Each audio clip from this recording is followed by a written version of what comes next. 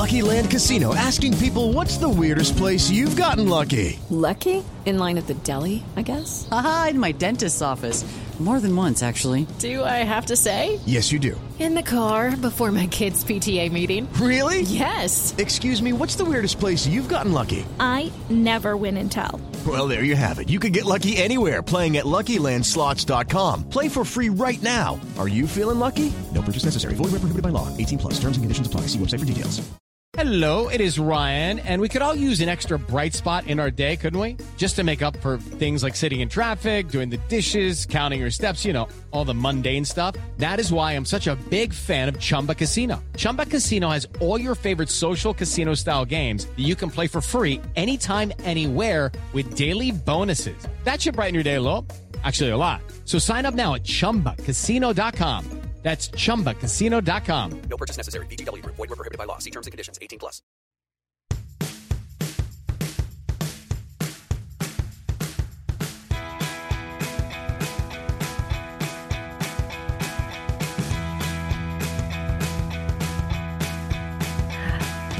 Hi, everyone, and welcome back to the Wrestling RHAPup.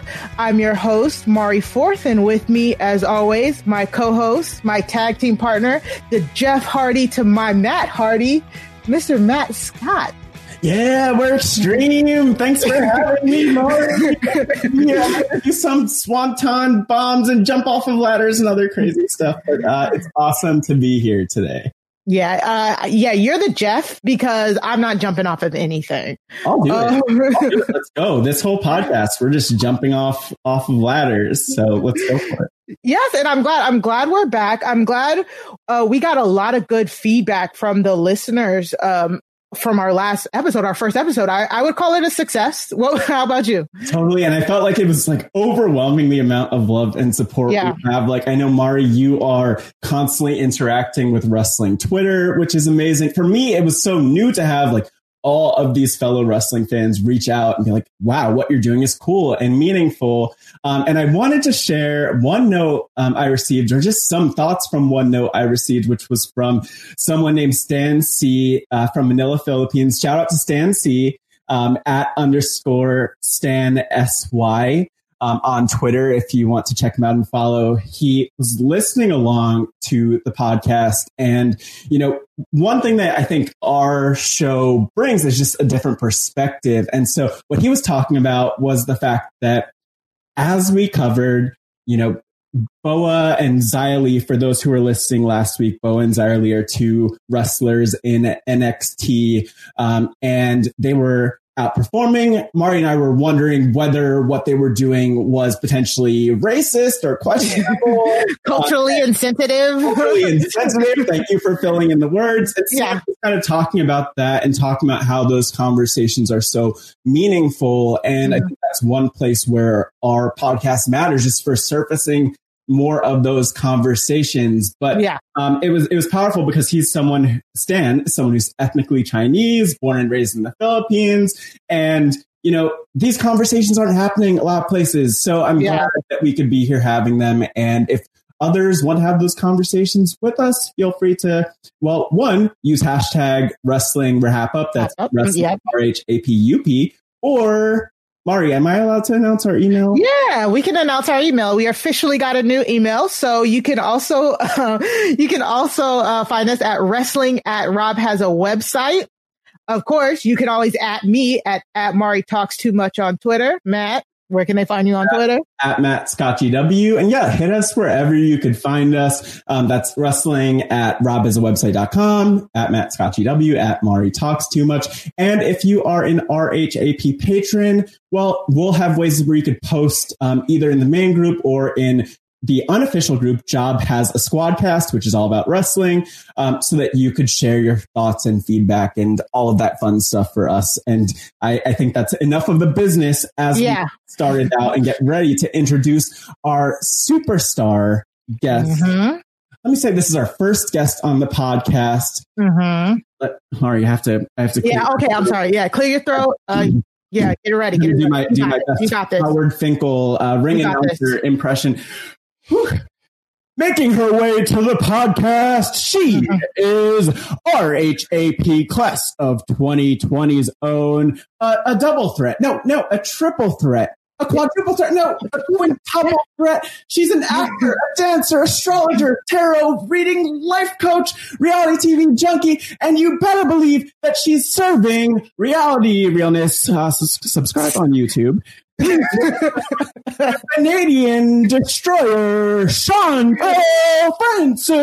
Yes, I am so happy to be here. I can't believe that I'm on this podcast, and I feel like I have to talk like this all the time. Yeah, we're gonna just okay.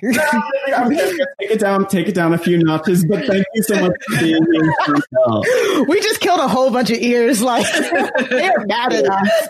I love it though. That is some ultimate warrior energy. Thank you so much, Chantel, for bringing it to the podcast. Absolutely. Yeah, and like Matt said, you're our first guest on the live launch. How do you feel? Like we asked a lot of people, and we wanted a lot of different backgrounds. Can you tell us your background in wrestling or lack thereof?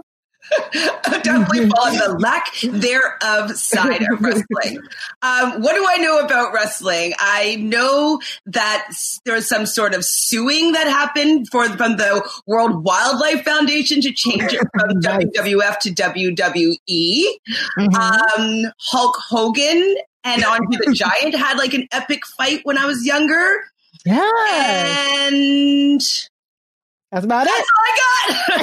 You know a lot more than a lot of people do, so that's a lot. And just to give you some time to share, like who could you like share more of who you are, what you're up to? I mentioned reality illness where you're covering stuff, but where could people find you and what could they see when they follow you on all of the fun stuff? I feel like we're getting in like a little bit of a plug up front while there you go. You have to. As you kind of laid it out there, I do it all. But right now in quarantine times, I am in Toronto, Ontario. So we're in another lockdown. So I've just been focusing on reality TV and my YouTube channel. So that's Reality Realness with 3 S's. So I've been covering some of all of our favorites. So we got, Drag Race UK that I've been covering, which kind of reminds me a little bit of the WWE. There's a little similarities that I'm finding with that. Also the challenge, of course, The Bachelor and Sequester. So that's kind of the things I've been talking about right now. I have ventured down the streaming route with Bigo, which is a streaming app on your phone. And so I've been bringing content to that, doing lives about astrology and tarot. So I'm doing all the above. And then every day doing a gazillion auditions for my real life acting career. So I am doing it all, but I'm happy to be here talking about something completely out of my comfort zone. Well, let me tell you, you might just have to add, I don't know what, would it be like sextuple? I said you're threat. Yeah. It might be a sextuple threat because after this podcast, you might just be the foremost wrestling podcaster out there. We might need you to cover SmackDown, NXT, AEW, Impact, all of that. So just letting you know what you might be getting yourself into, because this stuff is addictive. I never turn my back on a challenge, so thank you. There you go. When I reached out to Chantel a few weeks ago, I was like, "Hey, girl, what you doing? Love to have you on the podcast." And she was like, "Yeah, man, we're in lockdown." I said, "Why are y'all in lockdown?" She's like, "'Cause of COVID." I'm like, "Oh, sorry, we just had a whole insurrection, and my mind is on totally other things." I'm like, I forgot what happens when like a government actually properly responds to a pandemic. So just thank you for taking a break from the whole sitting in your house thing and coming and watching these wrestling clips that we've given to you. I know it had to been a crazy thing to just be watching out of nowhere. So we really do appreciate it. And why don't we get into the highlights? I'm going to start with the highlights, y'all. Y'all ready? Are you ready to get into this? Yeah, and I'll just say up front as a reminder for those who might be new, joining us only now for the second episode. Well, please go back and listen to the first one. You don't have a lot to do to catch up. It's really easy. It's one episode. So we promise. But the other thing is, this is meant to be fun. We're here to give our perspective. There are tons of amazing wrestling podcasts out there, and we will probably check them out over the next several plus weeks that we do this podcast. But thank you for being here listening, and let's have fun and dive in. Exactly. We are here to just go over some highlights, get some fresh perspectives. That's why we don't mind having people who have like no experience with wrestling on the show, because you always like to see what that perspective outside of your bubble is. And that's why we are really appreciative for Chantel to be here. So that being said, let's get into some craziness. So on Raw, we had Asuka and Alexa Bliss. They had a few segments on Raw, and it first started off with Asuka going into Alexa's playground. Alexa Bliss has been turned into basically a creepy doll child by the Fiend, and her playground segment this week was really interesting because her and Asuka, of course, had a match. She invited Asuka down to talk to her in the playground, but the whole time Alexa was talking to somebody like a swing that was empty. She had basically an imaginary friend that she was talking to, and Asuka was like, I think I'm going to get up out of here. Like, Asuka booked it, hightailed it. And honestly, I don't blame her. We saw Alexa Bliss light a man's face on fire like a week ago. So, I really wasn't surprised. Were you guys surprised about anything in this first clip with Asuka and Alexa in the swing set in the playground? I just want to say, like, this is, I think, what wrestling should be, just wild, over the top. Like, we're getting almost this deeper and deeper evolution of what I would say is like a Harley Quinn-esque meets like supernatural character from Alexa Bliss. And I was just on the edge of my seat watching, because I was thinking, like, what is she going to do right now? And then the rocking chair started moving in the corner, and I was just like, I have to get out of here before I'm possessed. So that was what I was thinking as we went along. Chantel, I know you had to be like, what did they send me? Well, do you know what, though? The Harley Quinn, comparison was the first thing that popped into my head. And I was getting taken into this playground, this imaginary world. And I was like, I was a little bit scared of her because she's a tiny little thing. I think she's like, 5 feet or 5'1". And like, so I'm like, she's swinging on her swings, looking all cute. And then you could see the switch and the switch and the switch. And it's like, oh, you're kind of scary for this little thing. Especially someone that comes from an acting background, like being able to do those quick switches actually is quite frightening and terrifying. So I actually was quite impressed with her acting chops here. Even though it was a little bit over the top, I was like, it was quite believable in a fantastical kind of point of view. Yeah, and like Matt said, I like growing up as a child as the Attitude Era, and seeing the Undertaker. These type of mystical characters, they work. They do work if done well. And Alexa is doing them well. She's doing this character very well, and I like this. This is something we haven't had recently, because recently the reality era and Twitter and social media makes wrestling kayfabe hard. So Chantel, kayfabe in wrestling is basically, it's that part of wrestling where you suspend your disbelief. And so, you're basically suspending your disbelief to believe that this girl is basically possessed. And you don't get many of those type of storylines anymore, because it's just so hard to keep stuff like that. Because social media. So they went into the match in the main event. Asuka and Alexa were going back and forth. Asuka was basically she was getting a lot of offense in on Alexa, and Alexa was kind of not selling any of it. And then finally a switch just like completely just switched. And it was kind of cool because she changed clothes too. Did y'all notice her clothes changed? Yeah, she got dark all of a sudden. I don't even know what was going on. It was amazing because, one thing that's notable here, just before we go deeper into the match, is that Alexa's last match was November 2020. So it's been a while since we've seen her compete, and we haven't really gotten this version of her in the ring at all. And so all of this was new and it was a little bit eerie, but it's amazing because for years, people, including some of the people who I know listen to this podcast and were just sharing their feedback, love Alexa Bliss. And to your point, Chantel, like that acting ability and just her ability to have that charisma and get through to people has always been there.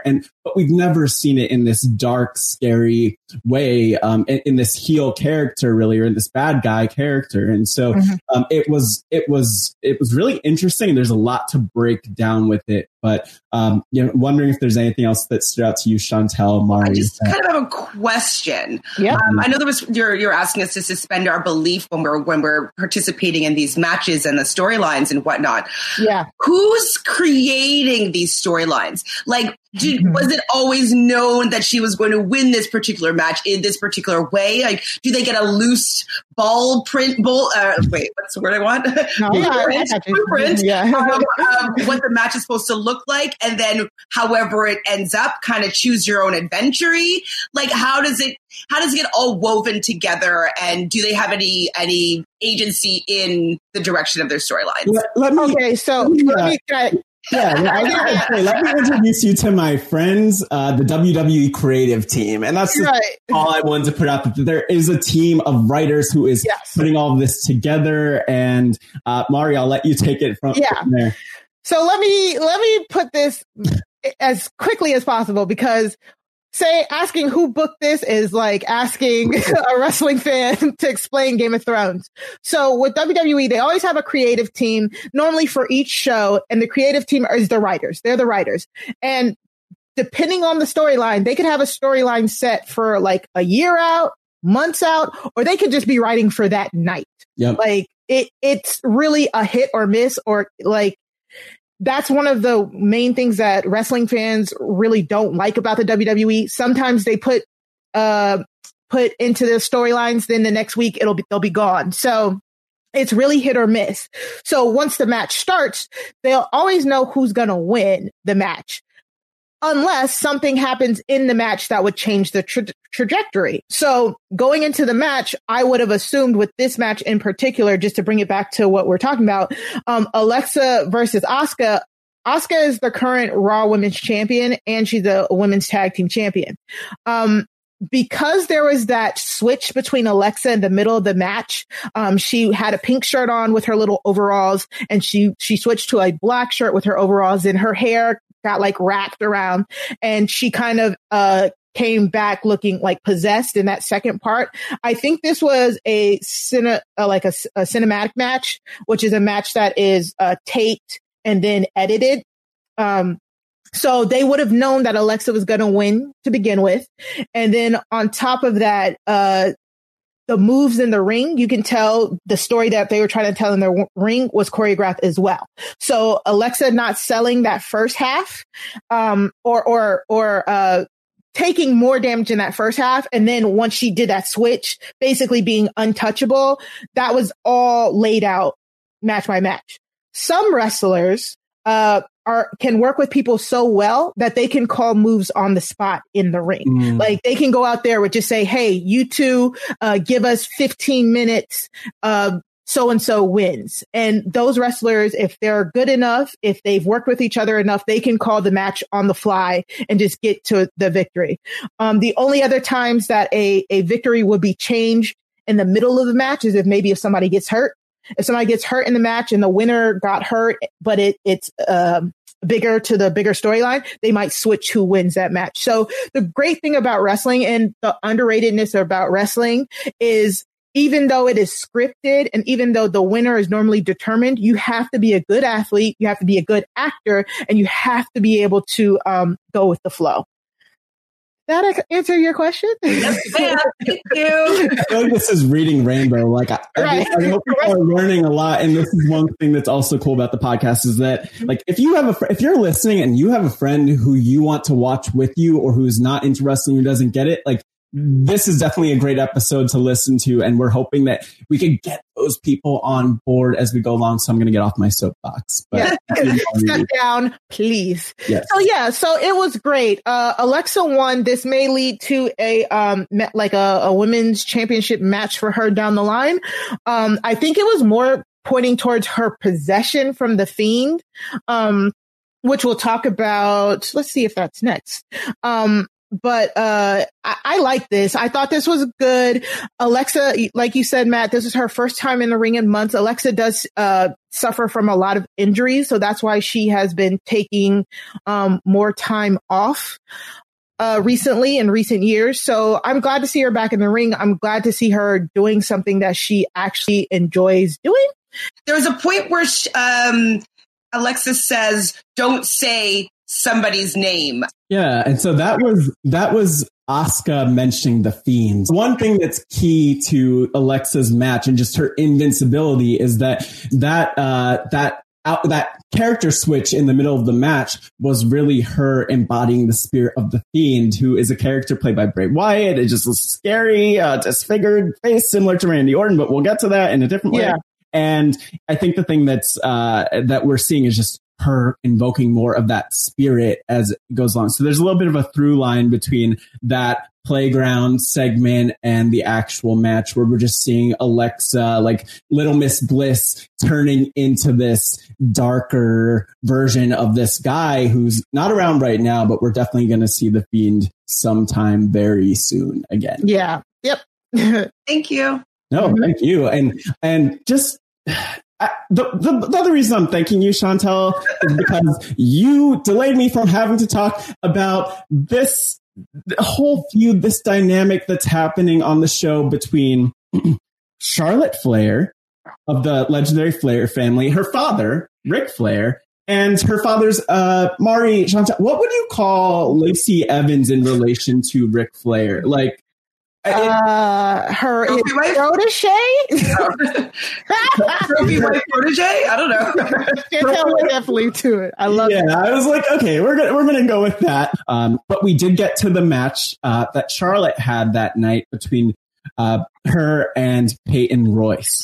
Lacey Evans and Ric Flair interrupted the match, made their way down to the ring, and there we saw Lacey standing outside the ring, standing on the ramp with one of, I would say it's a version of Ric Flair's robes, taking this honor that Charlotte has had, wearing the robes that Ric made so famous in his career, and just kind of flaunting it in Charlotte's face. And what we ultimately saw is that Charlotte was able to defeat Peyton Royce, despite the distraction. Chantel, from a perspective of like not knowing any of these people, what were your thoughts on all of this?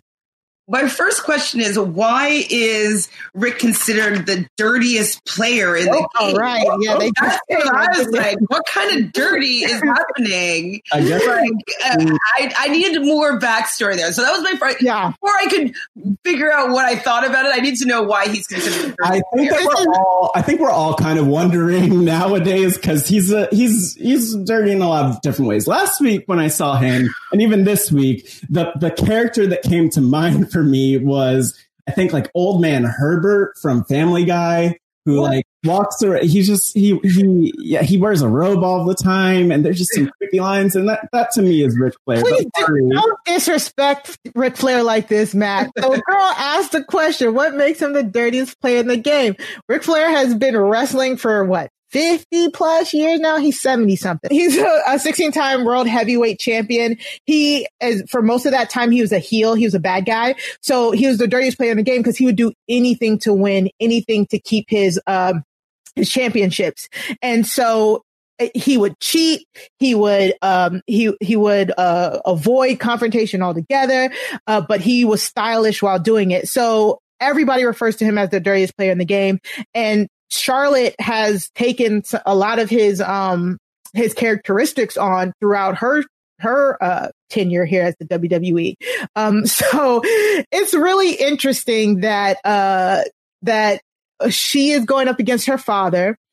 The person she's in a feud with is saying that she just wants those tips. I'm gonna give Lacey the benefit of the doubt. She is just in it for the expertise.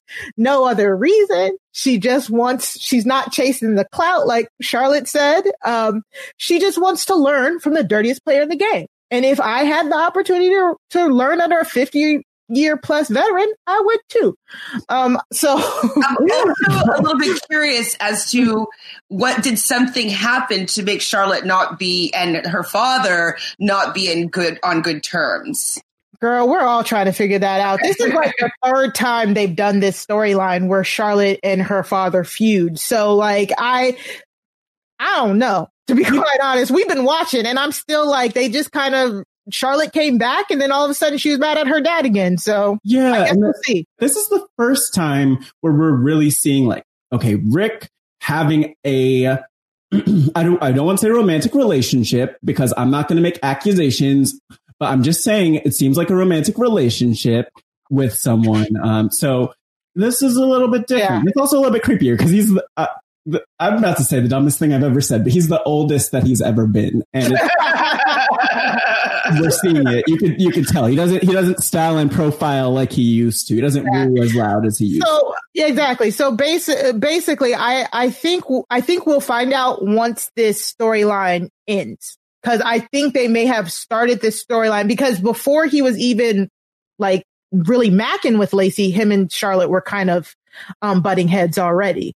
So I think it's something. I'm hoping they wrap this storyline in something like Charlotte changes her whole gimmick. I think I said this last week. I hope it ended with Charlotte completely just being different because her entrance music is based on his entrance music. The robes that she wear is based on what he used to wear. So her whole gimmick is just kind of his old one. So maybe this will finally break the bank and she'll come out with something completely different. That's the only way I see this being relevant to or different from any of the other times that they've gotten to fight. And I kind of see her having a little, match with Lacey, and maybe that's where that will happen. Like the whole, in Face Off where he like embodies the other person. Like maybe it's going to be a moment like that where she like becomes a new version of herself and she takes this energy of her father.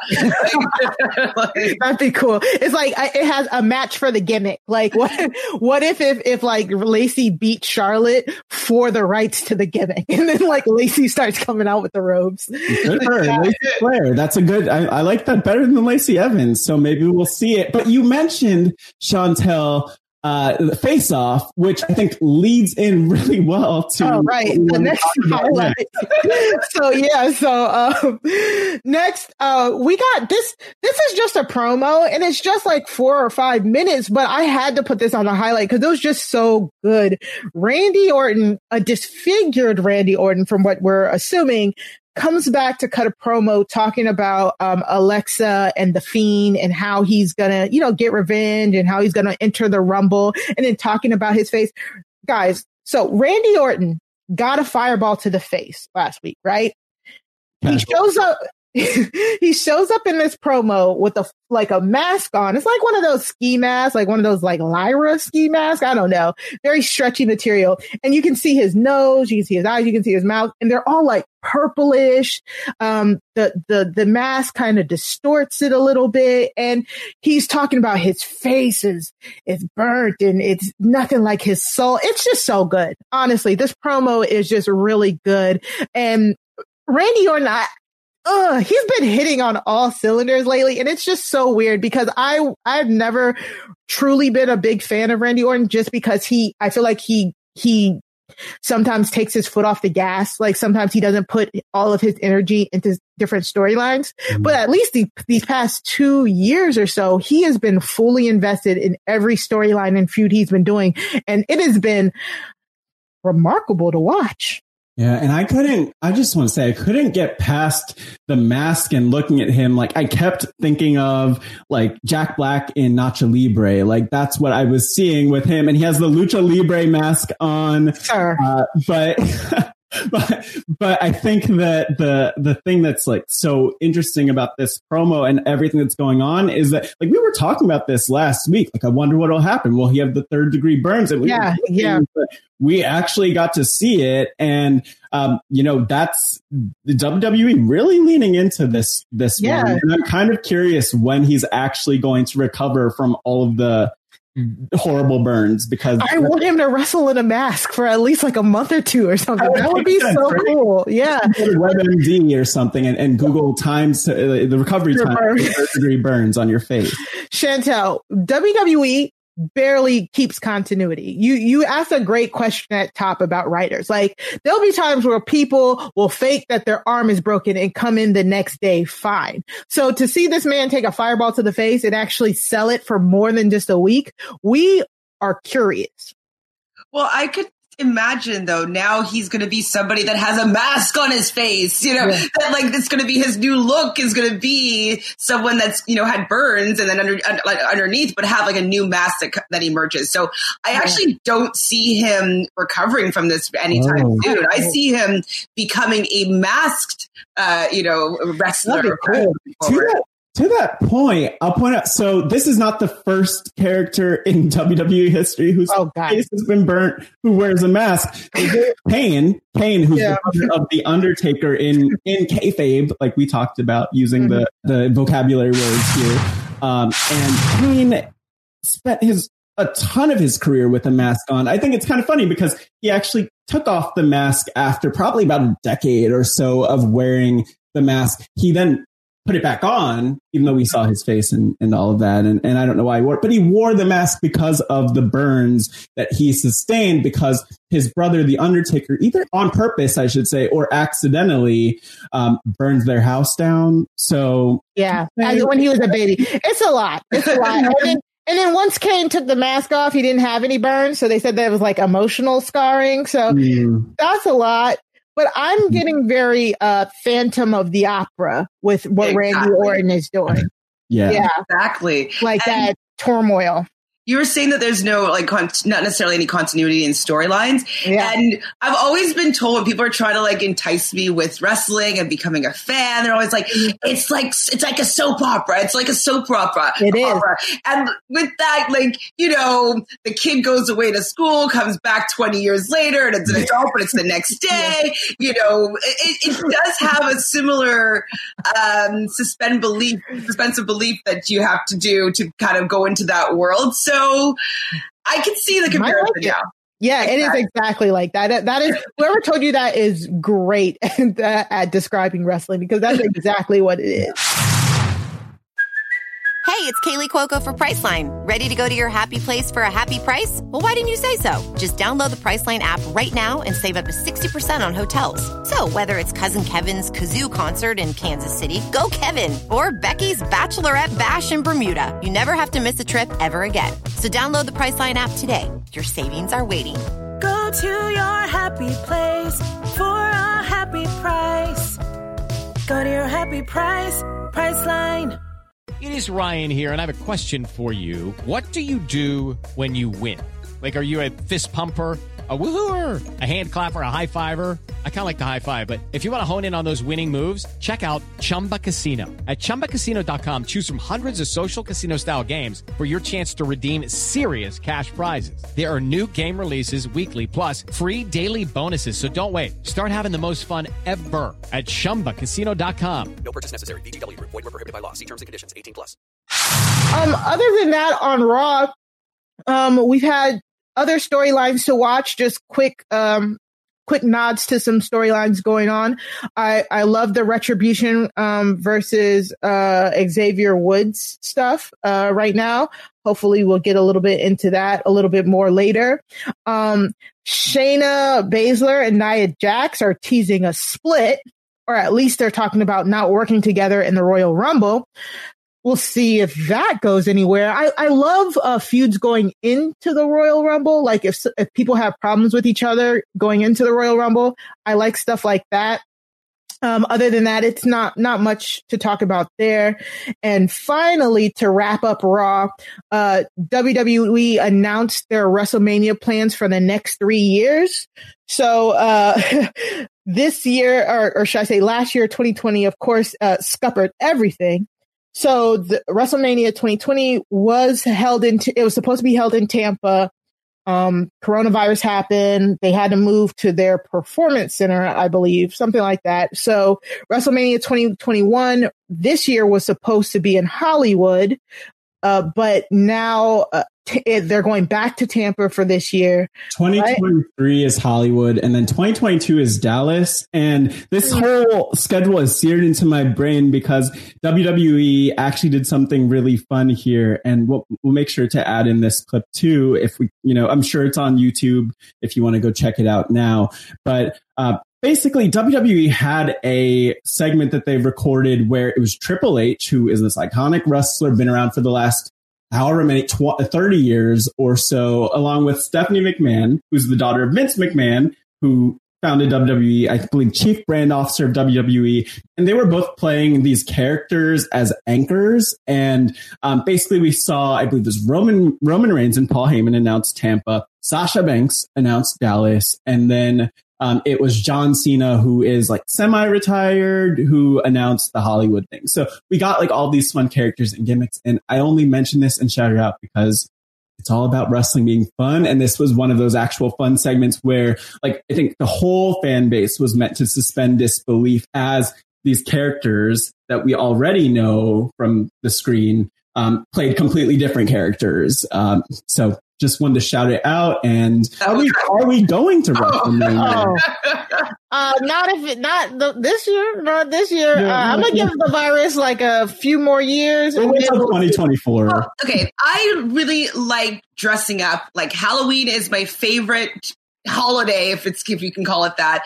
And so if I were to go to WrestleMania, I would want to go as some sort of character, and I would dress up as a fan or something like that. So I could get behind going as like an outing, and like it's enjoyable enough to go and like be like, I like that person, like do my research and see what's happening. And I will say that when we are free to travel North America, at least freely, I would go with you guys to WrestleMania.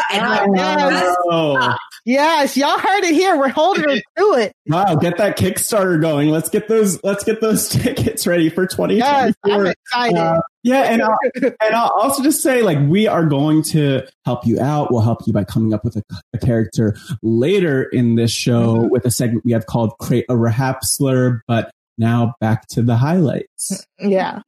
So we're going to go over to NXT this week. This week in NXT, it was okay. The best thing I liked was, the first ever women's tag team Dusty Cup started this week. We finally got to see a women's Dusty Cup. Beth Phoenix did a great job just announcing the tournament. Beth Phoenix is a women's Hall of Fame wrestler. She currently is on the announce team down there in NXT calling the matches. So I thought it was really important and really great that they let her introduce the women's tag team Dusty Cup. And she shouted out all of these women who were in NXT and who have made an impact, and how Dusty himself has made an impact on all the wrestlers down there. And they kicked off the tournament. We had it was just one match on NXT. Matt, you want to tell the people about the match that was on NXT? Yeah, so the match that we got, which I was actually really excited for, was Toni Storm and Mercedes Martinez versus Casey Catanzaro of American Ninja Warrior fame. And Mighty Casey. Yeah, let's go. Mighty Casey. And I was so pumped for this, and I've been pumped to talk about Mercedes Martinez. I will not go on forever, but I'll just mention I grew up in New Jersey, like with the independent wrestling scene, Chantel, where you're going into these shows that aren't tens of thousands of people, but more like 50 people or 100 people or like 200 people, and it's just an intimate environment. And one of those performers that I saw was Mercedes Martinez, who is like an absolute badass, amazing in the ring. We didn't get to see a lot of that in this match, but I was really excited by what we did get to see, because she was thrown over the ring announce table by Io Shirai, who's the NXT Women's Champion. And so we saw that feud continuing. That kind of left Toni Storm alone, fending against Casey and Kaden. And the match ended with this beautiful top rope maneuver. Yeah. I feel like it was like, I don't know what to call it. Yeah. It was like, it definitely was not a 180 or like a corkscrew. It was like a 6 like 630 or like 720 degrees splash off the top rope. Yeah. On Toni Storm. So I don't know how she did that. I don't know how gravity works, but it was amazing to see, and I would love to see it again. And whatever Casey and Caden are going to do as they go forward in the tournament, because they have been a tag team for a while, and I think this tournament, the first ever women's Dusty Classic tag team tournament, deserves to have a phenomenal tag team like that shine. Yeah. We'll see how that goes. Yeah, this was basically like the underdogs pulled off the win, because Mercedes Martinez and Toni Storm are like huge wrestlers, but they're solo wrestlers, they're single wrestlers, and they made this team so that they could participate in the Dusty Cup.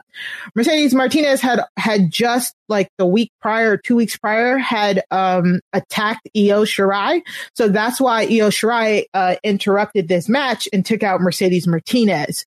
And like Matt said, after that, Casey and Caden had the upper hand because they did they were 2-on-1, and that finish was just amazing. I'm sorry, guys, I don't know what to call it. It looked like it was a variation of Ricochet's 630. What does he do? The Ricochet's Swanton Bomb, the one where it's an extra rotation. Yeah. Anyways, it was a lot of flips. It's a lot of flippy shit. Yeah,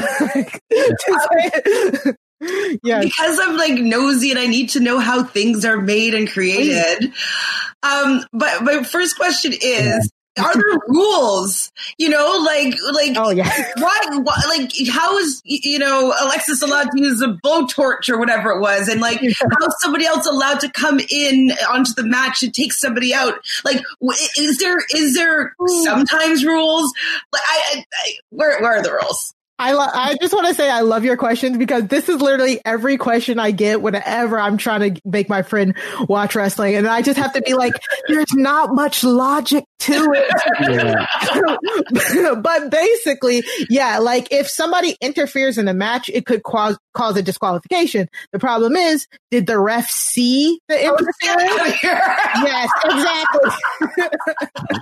If the ref doesn't see it, it didn't happen. Okay. And that's basically what happened. And that's one of my favorite things about wrestling is just how clueless the refs are. And if for nothing else, Chantel, you should watch wrestling just for the fact that the refs managed to miss a lot. That was like my second question is like, how much are the refs involved in the storyline creation? Has there been many times where the refs become actual wrestlers because they get involved in the storyline?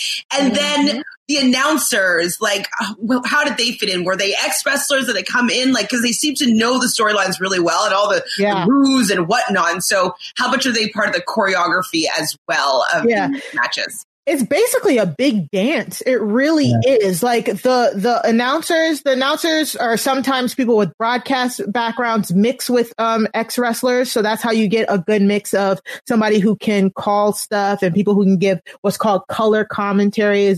On color, that's what the person who does color commentary basically helps move the story along. They make sure you kind of know who you're trying to root for and who's the bad guy. Like, they kind of wink, wink, nudge, nudge. How can they do that? How can they be so mean? And they try and manipulate your emotions to root for one person or another.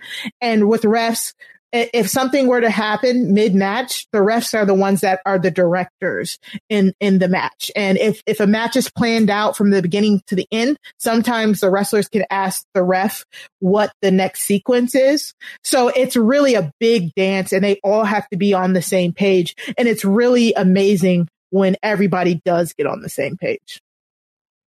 Okay. Yep. Thank you. Matt, you look like you want to jump in there. Okay. Great.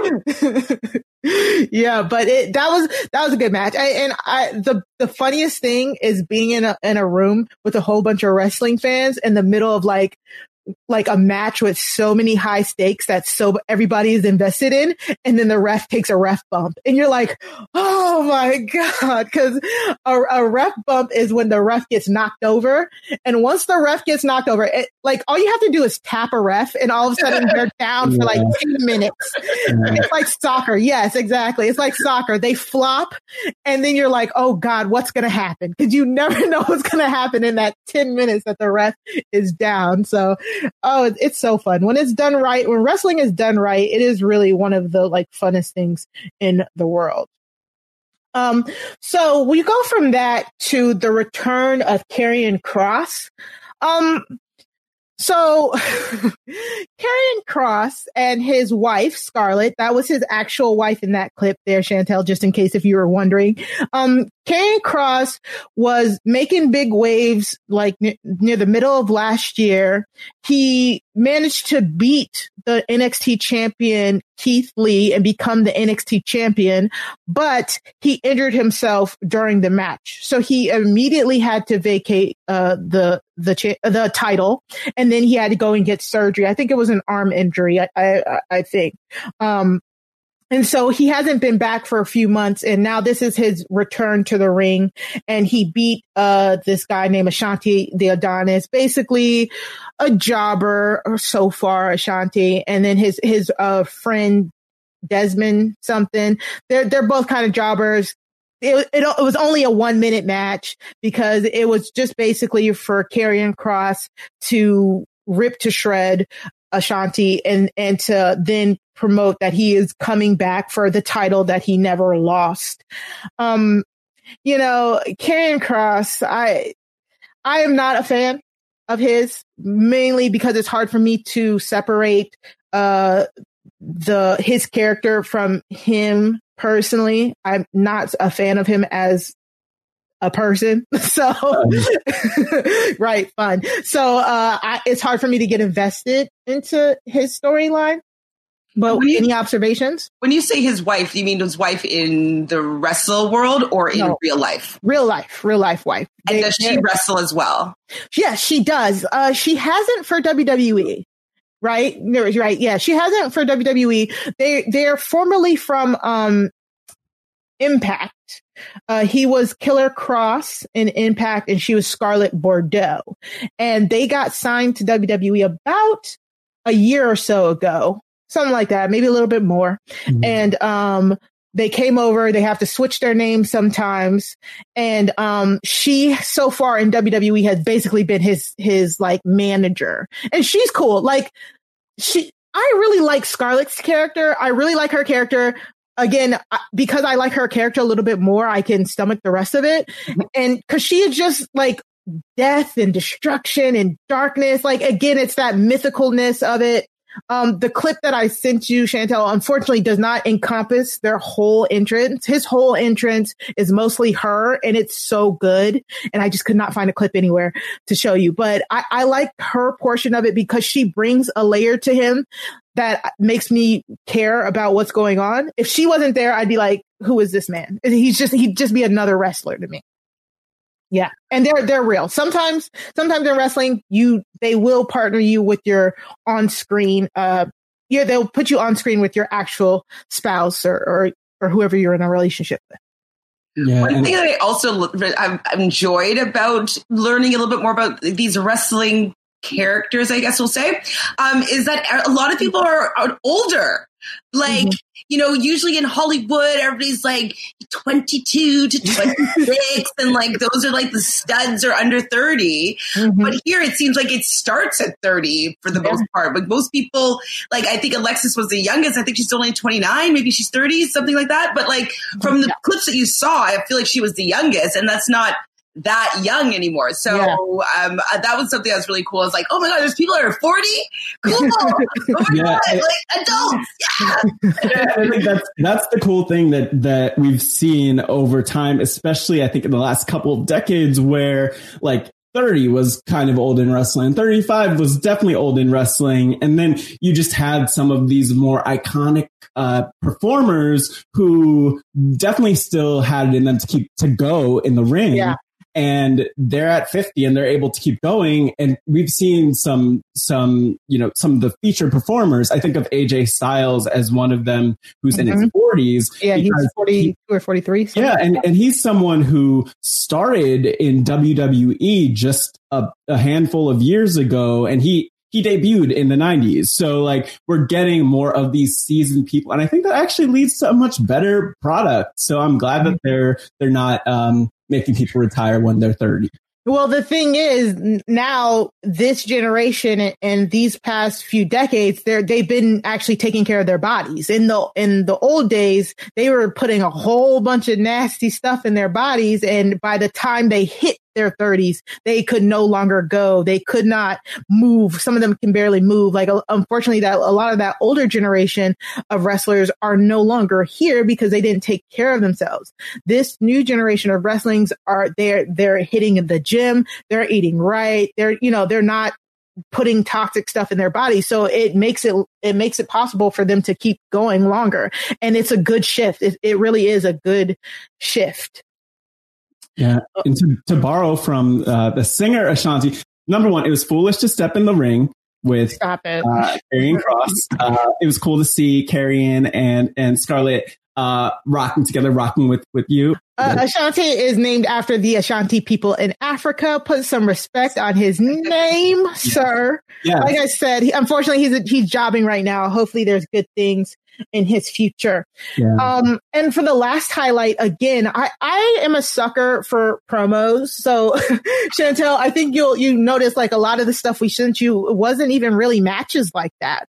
A lot of them were promos or packages, because for me personally, when I think of wrestling, if there's no good storyline going into the match, it's really hard for me to care about what happens in the match. So this highlight is Meet MSK. MSK, we talked about last week. They're the Rascals that debuted on WWE. This week, they got this intro package talking about kind of like meet them, who they are, Wes Lee and Nash Carter. But it was just a funny segment of them like just kind of like dicking around and just showing their personalities and why they're very kind of like skateboarder bro-ish. And it was funny. I liked it. I liked every minute of it. Yeah, and I think the fun thing is we just have so much to see with them. I thought that was nice, but I'm excited to see how their characters develop. That's one thing that is something you don't want to hold your breath for in WWE, which is having a character develop. I was going to say having a strong character develop, but having a character develop. And so let's hope that we get some entertainment out of it. But I'm still waiting to see it go full force and see what they can do. They opened with a Borat impression. Like it is hilarious. Like they are aiming for that younger crowd with them. You can tell. I'm curious to see how their storyline evolves. Like they must have something planned. Maybe they're helping, the creative team with like some ideas or whatnot. Like, so something's brewing, and I'm interested to see what happens with these two. Yeah, and to that point, we do get a lot more exciting characters or interesting characters, oftentimes from NXT, and it's not happening now. We're not getting a ton of interesting characters and storylines in NXT now, but I think when you look at some of those wrestlers who were in NXT and then went on to WWE, some of those people like were a little bit watered down just by the transition, or they've kind of been lost in the shuffle. And so what you're saying about like them even pitching ideas behind the scenes, shoot, or, in other words, not kayfabe, real life. I'm sure that's happening. I'm sure there are those conversations. I'm guessing that they probably won't be doing a Borat impression on the main WWE product, main TV, but we're going to hopefully continue to see their personalities shine. Matt, you're like, I am not impressed. I don't want them to get big just for WWE to crush their spirits. Yeah. They just got here. I'm going to remain optimistic. They debuted last week during the Dusty Cup as like a surprise entrance, and then they're getting this package right after. They have to have something planned for them. They have to have something big planned for them, and I'm really glad that came across. I haven't had a chance to do any extra research yet, but I'm curious what the pay structure kind of like how it works.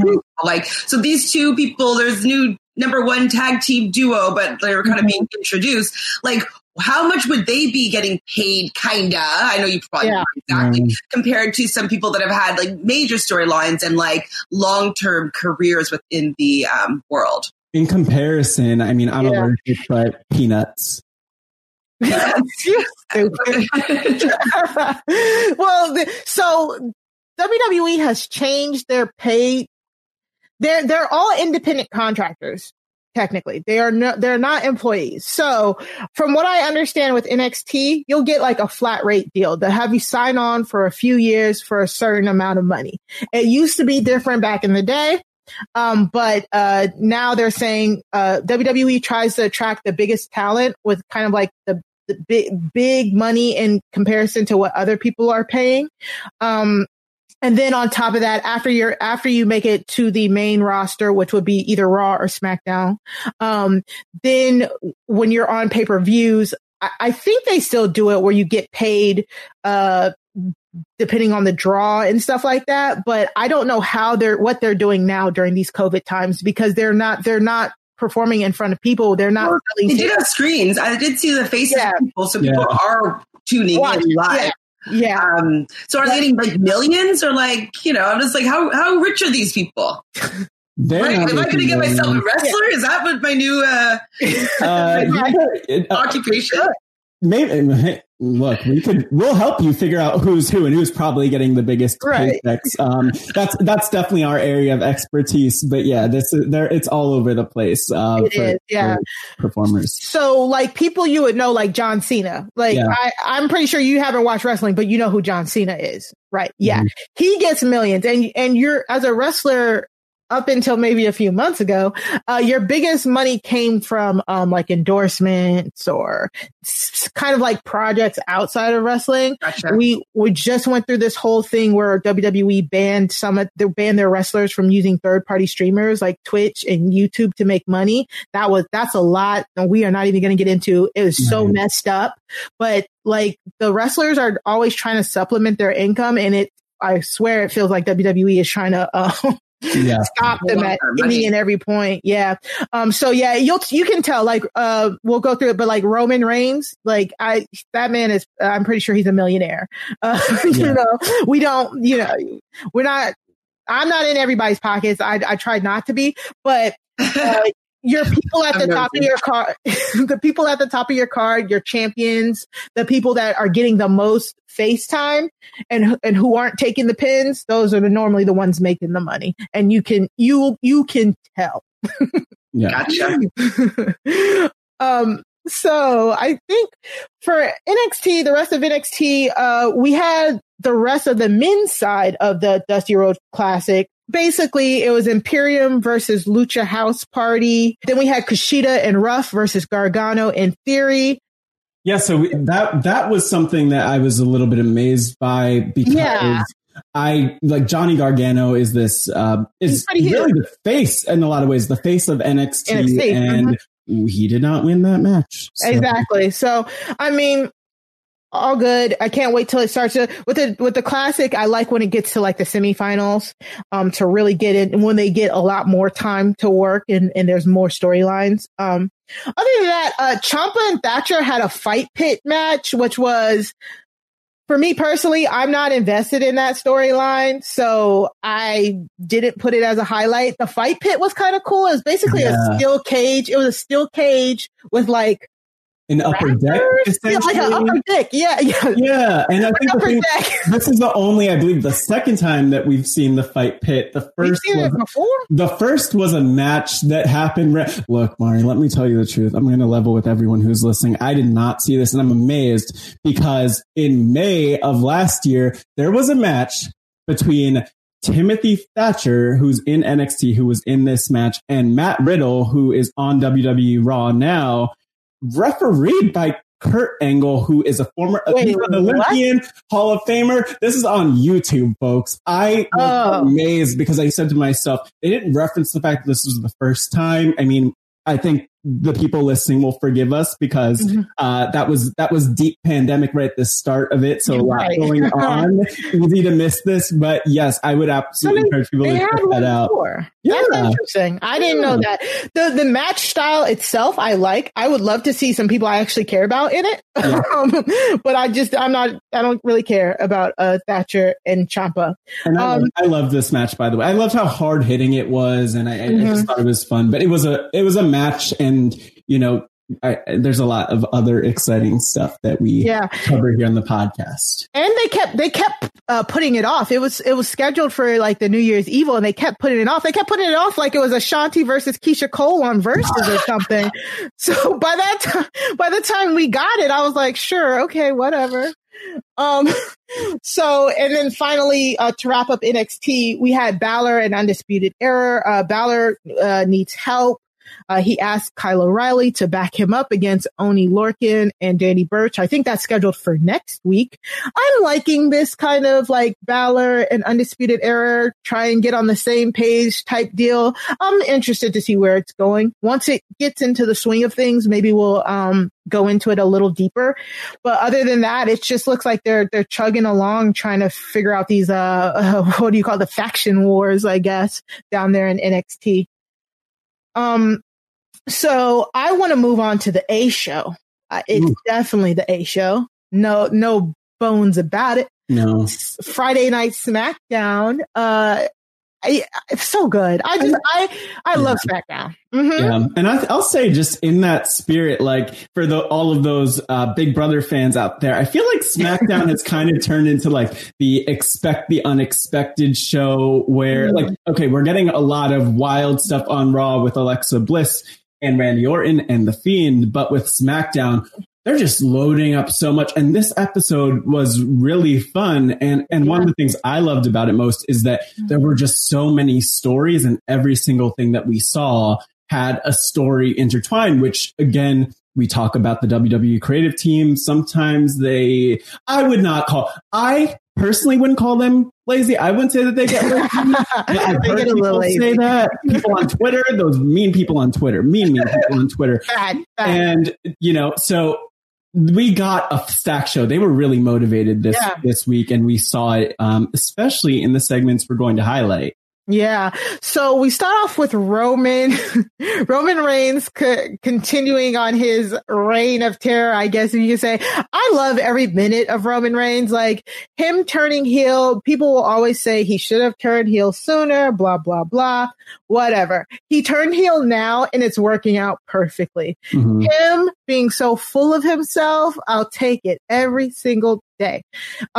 Basically he goes into the ring. He talks about how he's mad that Adam Pearce switched up the match on him. He's like, you want to complain about your knee? I can complain. And he lists all these injuries that he thought that he had, and then I like how he capped it off when he said, and you know what? My back hurts.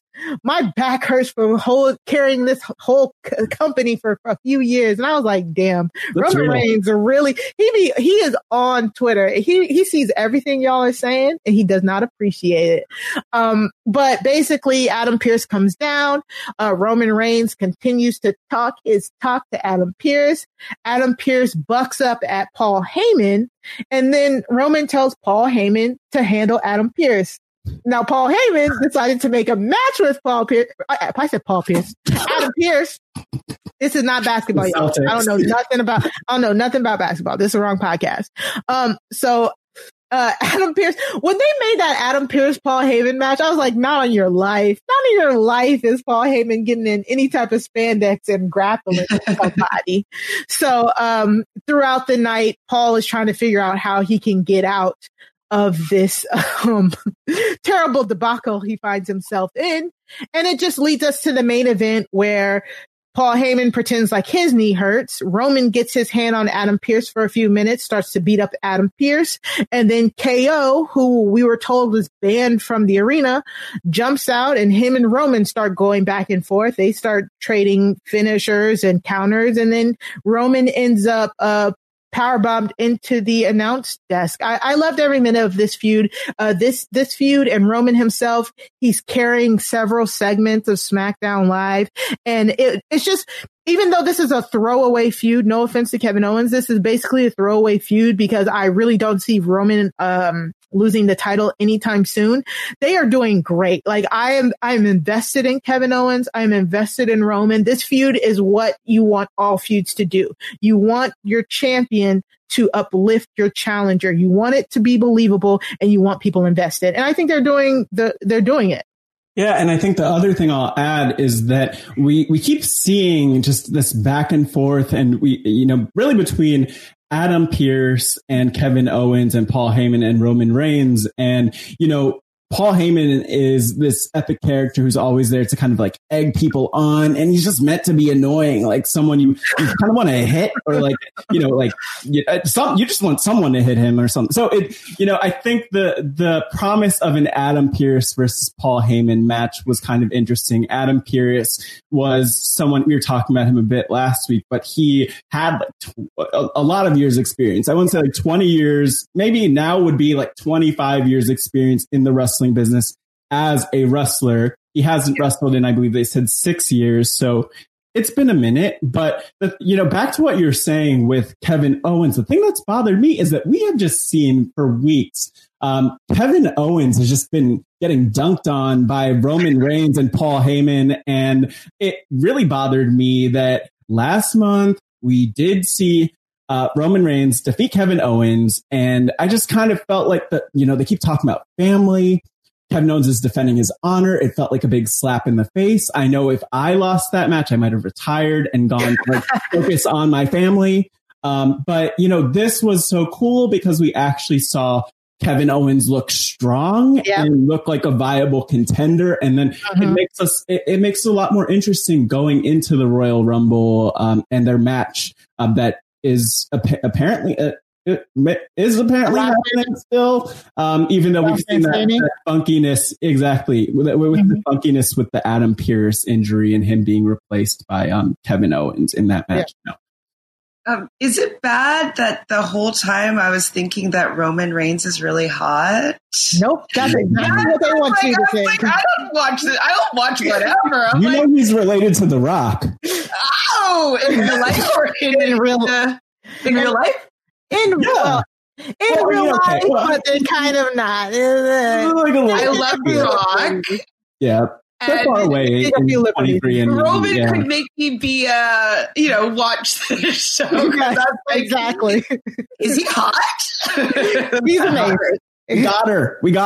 That's why I listen to Candy. Eye Candy works with me all the time. I'm always looking for a husband. You hear that, WWE? You hear that, wrestling fans? That's why he's the man. That's why he's the big dog, because he brings it. The head of the table. That's someone whose salary you need to figure out. She said that, and my ears already kind of perked up. I was like, "Oh, he's the one person I thought was kind of cute, and he's the top of the salary scale." I'm like, and happily married, but you can still look. You can still look respectable. It might be a Lacey Evans, right? Player situation, yeah. But yes. You didn't get to see his cousin Jay this week, unfortunately, who is also in that family tree of Samoan sexies. A smaller version of Roman Reigns, but yeah. Taller? Smaller. Like, whoa. No, you don't get much taller than Roman. But just for reference, Chantel, Rock and Roman they like play cousins. They like play cousins. You know what I'm saying? Gotcha. 10% related, right? No. When I tell you, I've gone down this with my husband and our best friend so many times. The Rock, like The Rock is not a part of the Noai family tree. He is I'm so confused by kayfabe and shoot. I'm like, I can't keep up. Yeah, it's like, oh God, I see. I don't want to, put me on the spot. But basically, the Wild Samoans, Sika and Afa, one is a Fatu, one is an Noai, and they're like blood brothers. So that's how they're play cousins. Right? But like the whole family tree, it's very interconnected. The person that The Rock is really related to by blood is Nia Jax. Yeah, by Nia Jax. So it's very hard to explain. Basically, all of the Samoan wrestlers are related except for Samoa Joe, in a way. Yeah. Okay. So as we go on these amazing highlights from SmackDown, next is Sasha Banks versus Reginald the Sommelier. Okay, this match, I don't know my feelings about this match. I'm not gonna lie. I'm gonna walk through it, but we all know Sasha Banks is my favorite wrestler in the whole entire world. She is the GOAT. I love everything about her. This feud, I'm on record saying with her and Carmella, I'm just kind of like waiting for it to end. This match with Sasha versus Reginald was very entertaining. But then I do not, the reason why I'm kind of hesitant about addressing intergender wrestling is because I am not as versed in it when it comes to intergender wrestling, especially in the indies. And what I do know is this match was nowhere near an indie intergender wrestling match. It was very playful. It was very hide and seek. It was very, Reginald didn't get a hit in at all. He didn't lay his hands on her at all, which is WWE's brand of intergender wrestling. Like, if you saw this match on the docket and thought that you were going to get a real wrestling match or even a real intergender match, I don't know what you were thinking, because WWE has had so many problems in the past when it comes to touching on how to do intergender wrestling in a way that's PG, that they just never really do it. So the fact that it was on the card, it made me interested. Once I watched the match, if you take the match just as like at face value, just kind of fun and games, them trying to get into Sasha's head, then it was a good match. I mean, it was relatively good. So I'm going to just take off my expert hat and not look at it, what it means for intergender wrestling going forward. If it put intergender wrestling back, I just liked that Reginald just decided he wanted to flip all up and down that ring. I didn't know. So Corey said, it's like Cirque du Sommelier. Apparently Reginald has a real life background as working in Cirque du Soleil. So I was like, wow, that I found very interesting. I just thought they were trying to get under Sasha's skin. They were trying to get under Sasha's skin, and Sasha got the upper hand. Sasha ended up making Reginald tap out after he had did some flips. He had given her a rose. He talked some French to her. He stopped to say hi to Carmella. Like, it was just it was nothing to take serious, and it was entertaining. Yeah. I'll add, like, first of all, like the thing that you referenced the rose and everything else. I did think that the flirtation aspect didn't need to be there. That was kind of weird, where it's like, I thought they're wrestling, like there was no hint of them like at all coming together, him being interested in her. So, I just think he was trying to get under her skin. That's how I just took it. Like, he was just trying to be as annoying as possible. I'll say, just speaking of people getting under my skin, I have to mention Michael Cole, one of the ring announcers, who said, quote, "Now the sommelier has something to whine about," which, I mean, I appreciate the effort with the pun. But like, I'll say, as someone who is like a fan, or definitely has consumed a lot of intergender wrestling too. Right. I struggle with the expert hat, but definitely as someone who's really well versed in it. So we have even, one wrestler who comes to mind from WWE who's super involved, or was super involved in intergender wrestling scene, was Candice LeRae, who is in NXT. And like, there are pictures. If you Google her and search intergender wrestling, you'll see like her bloody face. Like, 'cause she actually, like, Chantel, this is the thing. Like, blood in wrestling, wrestlers will blade or cut themselves. Oftentimes, sometimes they accidentally hurt themselves and bleed. But, she's someone who's been in so many intergender matches, and those were really hardcore. By the book. But the other thing is, in WWE, every so often we see these intergender wrestling matches, and they're not necessarily, the most involved or entertaining. Like, we don't get all of this action and this actual, wrestling moves. And this was a fully developed match. And so I loved it. I thought it was beautiful. And like, to your point, Mari, I was amazed to see Reginald like smooth like a Merlot, just kind of like flying around the ring and all over the place. And I'm going to watch that back, just because from a pure like what the heck perspective, especially not knowing his background. Like, it's amazing to see all that, and also to see how Sasha responds to it. And the chain wrestling was really good. Yeah. As someone that has never seen these two characters before, I thought he was pretty annoying. I was like, this idiot. Yeah, exactly. Get him out of here. She did one cool move though when she was up on the ring and she sideways and he catches her. I was like, I was impressed by that. But him as running around the ring and the roses and the blowing the kiss, all that stuff, I was like, he's doing too much for me. He would have annoyed me too, and I would want to be taking him down. There was no way he would be winning that fight against me if I was in that ring with him. Exactly, and that's why I didn't think it was serious. The whole is he trying to seduce her? Like, no, he's just being crazy.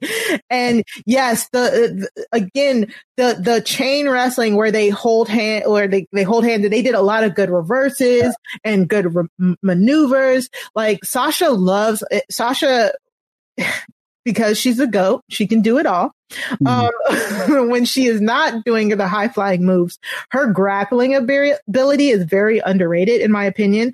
And I think this match kind of got to show a little bit of that, because again, I don't think WWE wants the image of a man actually hitting and or striking a woman, but kind of throwing each other around is kind of better, in a sense. Yeah. Just to kind of focus on Reginald for a second, do you think we're getting a Bachelor gimmick or something? Do you think we'll see the return of the Rose along the way? Because I get it. WWE is looking at Sasha Banks, the champion, and Carmella, the challenger, as the focus in this storyline. But I think one thing that would be cool is just seeing the Reginald character even beyond this sort of develop. And we don't have the Bachelor character that's in WWE. So who knows? I mean, I'm not a Bachelor fan, but yeah. They tried with Angel Garza. That was his gimmick for a while, on and off for a while. They even brought in Demi Burnett, all of my Bachelor fans, Demi Burnett. She had guested on a few of Monday Night Raws. And he's like a Casanova gimmick. I think with Reginald, Carmella has always worked well historically. She's worked well playing off of somebody else. She always had her, Big Cass and Enzo. She always had, James Ellsworth. James Ellsworth, thank you. So R-Truth, of course, her and R-Truth were hilarious together. So they gave her Reginald, that's so horrible, to just kind of help further this feud along. Yeah. And I mean, he's doing what he's supposed to do. Unlike the Roman and Kevin feud, this is a placeholder feud, just like Roman and Kevin, but it's a placeholder feud that I know it's a placeholder feud, and I don't I'm waiting for that place to be done. The Roman and Kevin, we already know what's going to happen, but we're still excited to watch that match because those two can go and they're going to put on magic. I think once Sasha and Carmella get into the ring, Sasha can bring anything and everything out of her opponent, so it's going to be a good match. I just am waiting for her to sink her teeth into something different. I really want her to be able to just go. I feel like this storyline has limited her on the mic as well.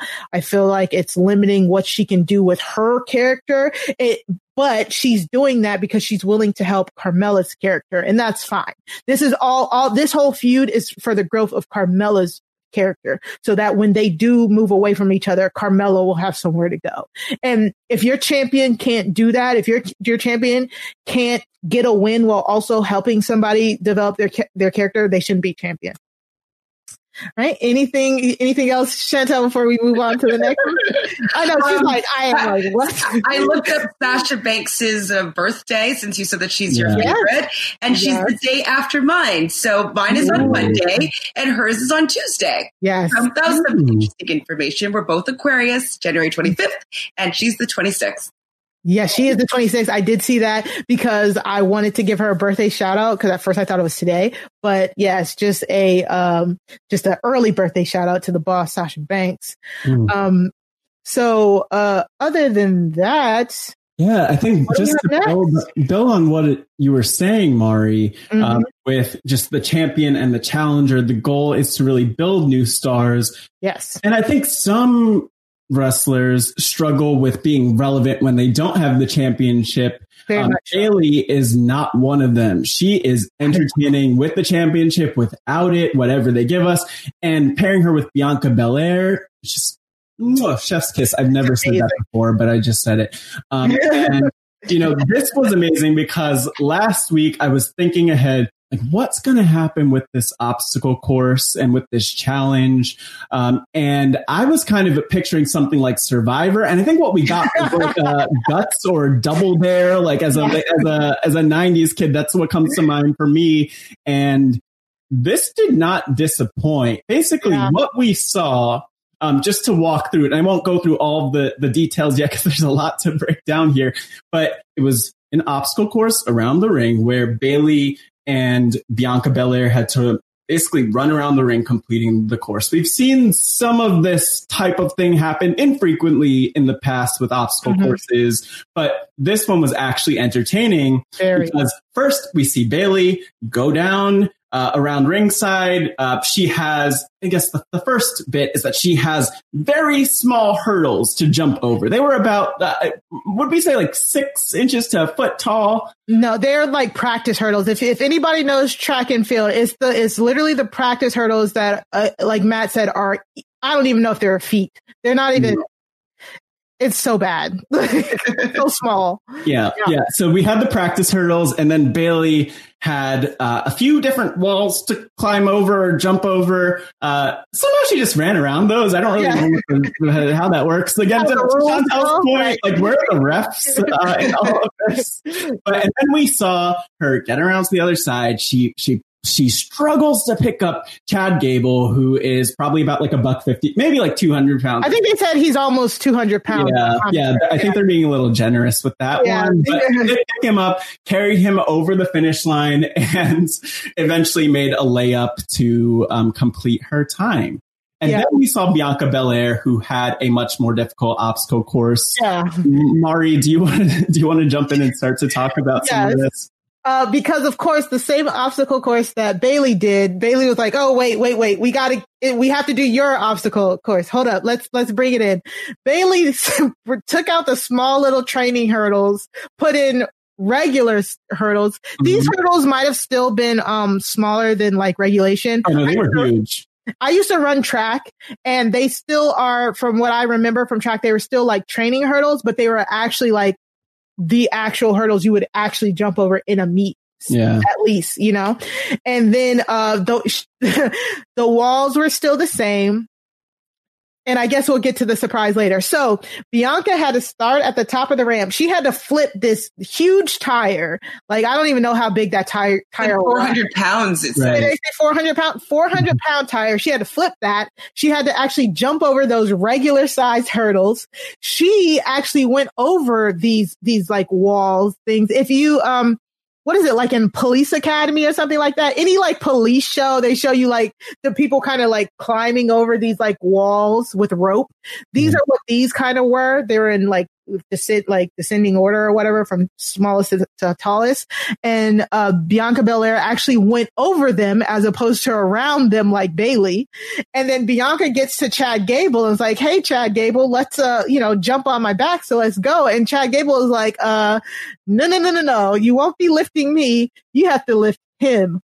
Otis comes from, I don't even know where Otis came from. Where did he pop out from? Otis they said he's 330 pounds. Yeah. This man got up on the ring. He got himself onto Bianca Belair's shoulder, and she legit carried him the same distance that Bayley carried Chad Gable. She put him down. She grabbed the basketball. Bayley was right there, and she said, Bayley, come on and let's play defense. And she crossed Bayley up to dunk the ball. And the whole point was when Bayley went, it took her 1 minute and 12 seconds to beat the obstacle course. And so when Bianca did her lap around the obstacle course, the timer was counting down, and Bianca beat Bayley's time with 17 seconds to spare. And it was hilarious. When I tell you, I was laughing so hard at everything that happened. I was dying for like at least like 10, 20 minutes. And Bianca finishes and then Bayley immediately jumps her. It was so good. Like Bayley beat the crap out of Bianca Belair to the point where at the end she drove Bianca's shoulder into the basketball hoop and the basketball hoop fell down, and Bayley, you know, her heel self, her bad guy self, laughed about it and you know, felt like she got the upper hand. But it was so funny. I don't even know, like, more? Can I get more? Please? Like, that's all. Yeah. Chantel, come on. What did you think? What did you think? I didn't understand right in the beginning what was happening. Right. I'm like, why is this a clip that I'm watching? You know? Yes. And then, you know, when she had I'm like, okay, so I guess she's making this, she's doing this really easily. I'm like, I don't get it. And then I got the gag after, and I found it fun, especially because, you know, she was super fit when she did it. Who was it? Sorry, Bayley's the second person? No, Bianca's the second person, correct? Yes, Bianca Belair, yes. So, like, she looks like an Olympic athlete if she's not one. So she was, so I was like, okay, I see the gimmick here, the heavier man, like the harder course or whatnot.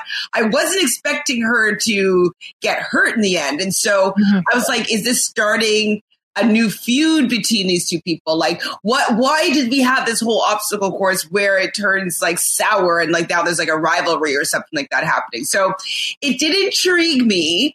And I liked the obstacle course. I just kind of wanted to see more people do it. Actually, I did. I was like, okay, if this is how she's going to do it, I want to see how someone else is going to do it. It would be interesting to see people use their strengths and their own personal gimmicks and going through this course and see how everybody does it a little bit differently. So, yeah, I think it's a spin-off. I think that's a spin-off. Yeah, spin-off. Like America's Ninja Warrior, but like out. Yeah, let's go. So the background is Bayley is the bad guy. She's been the bad guy. And Bianca Belair is like she's the upstart. And they've been going back and forth, just like cheap promos against each other, like verbal jabs, basically anything you can do, I can do better type of feud, since November. And last week, Bayley was given her own like talk show segment and she had Bianca on it. And basically, not to recap something that we already recapped, but Bayley challenged Bianca to the obstacle course. Gotcha. The funny thing about that is Bianca is, like you said, she is a world-class track athlete. She went to school, she went to college and won like all of these accolades for track. And she got into WWE because she was a CrossFit champion. So the minute Bayley said obstacle course, Bianca was like, duh, okay, let's do that, because that's what she did before she got into WWE.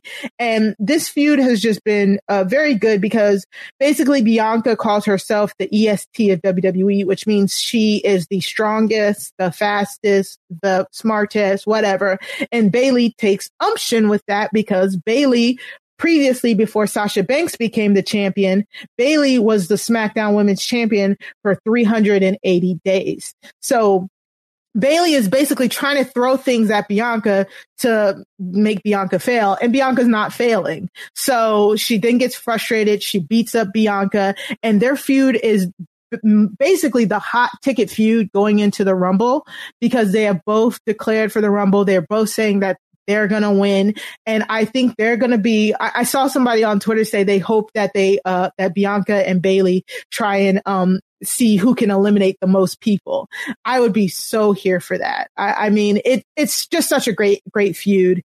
And Bianca Belair, she's a newcomer in a sense. She just came up to SmackDown Live from NXT, which, you know, people will debate is developmental or the minor leagues.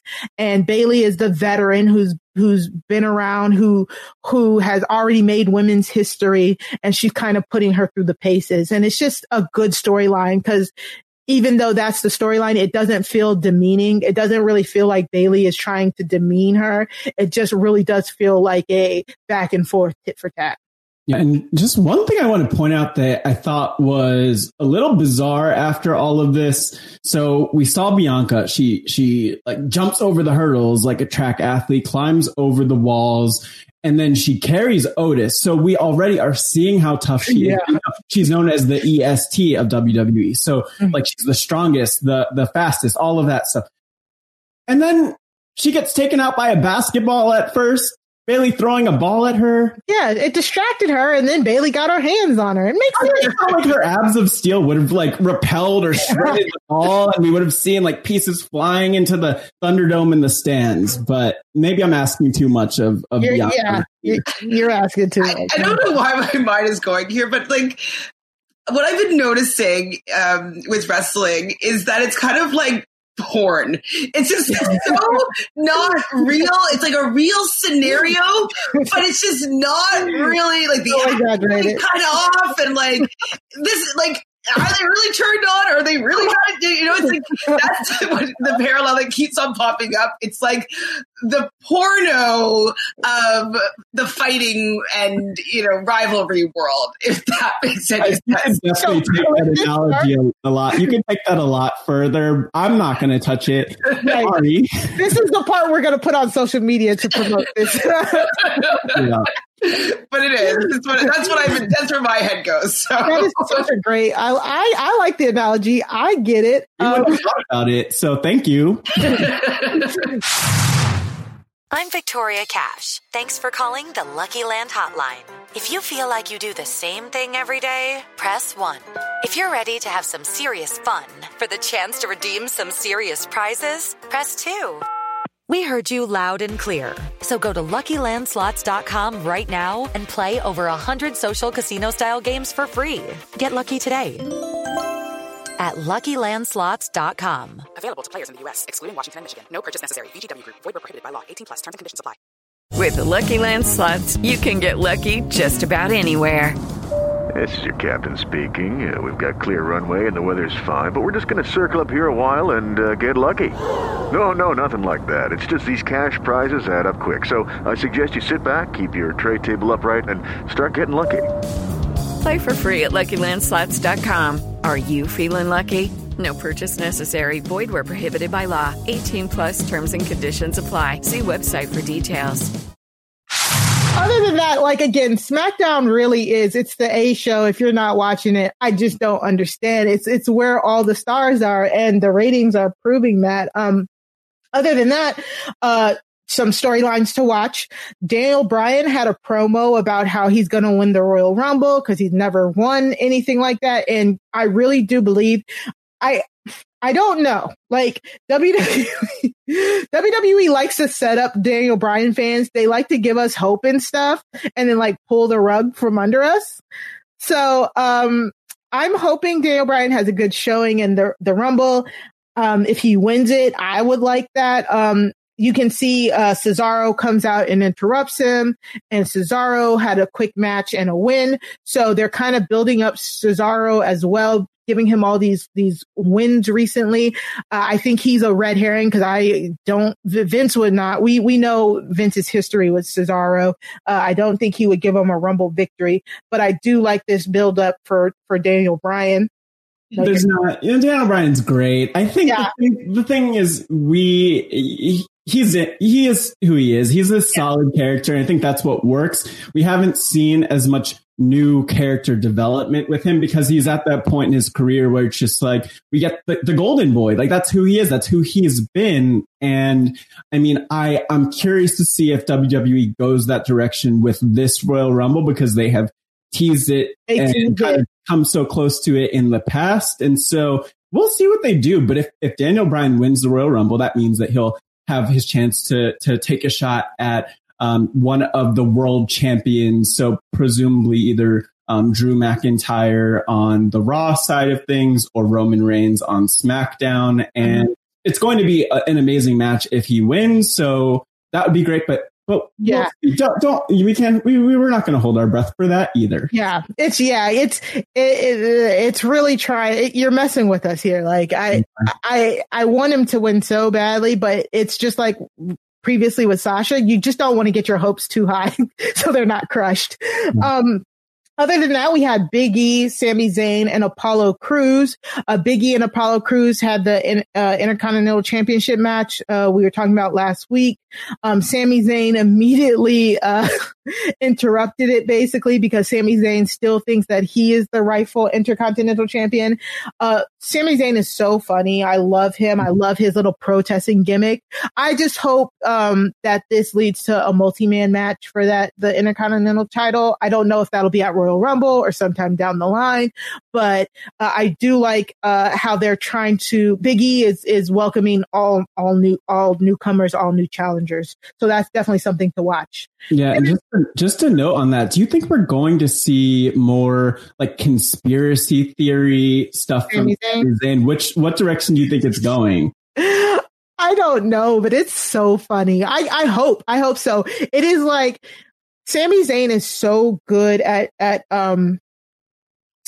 he's supposed to be the bad guy. He's the bad guy. He's the heel in this situation, but he's that heel that makes sense. He's that heel that, people don't necessarily like to boo. And him going down this conspiracy theory route, going down saying that WWE, the people in the back are coming after me.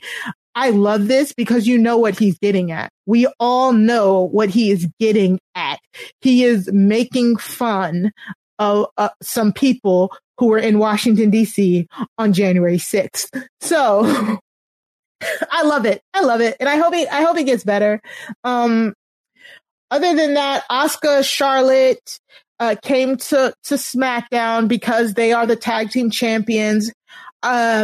The women's tag team champions, and they faced the Riot Squad with Billie Kay. We talked about the Riot Squad with Billie Kay last week. Billie Kay cost the Riot Squad this match again, which it was funny, but we already saw it. And Asuka and Charlotte coming to SmackDown, I really wish they did this with Nia and Shayna. Like, that is the best thing about those tag belts. Those tag belts can be defended on any brand. And when Shayna and Nia had them for like 4 months or something like that, they never came to the different brands. And they're putting more Charlotte on our TV screen. Are you okay? Are you okay? I'm good. Yeah, I'm good. I don't like the fact that Asuka came out first because Asuka is a Raw Women's Champion, but whatever. So yeah, they're on SmackDown. We'll see if they come back. I don't know. It was kind of weird. Other than that, we can really wrap up the highlights.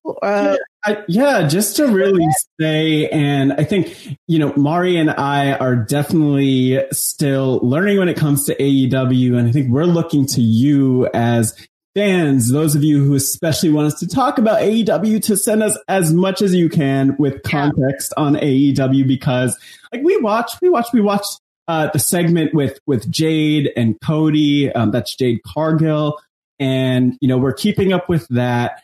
I also watched the segment with the Young Bucks, meeting the portrait of Kenny Omega and Don Callis, which one of our listeners asked us to talk about. Please definitely give us as much context as possible, because I think that we could definitely use it to talk about this. But it seems really interesting, but there's a ton of backstory that we have to catch up on.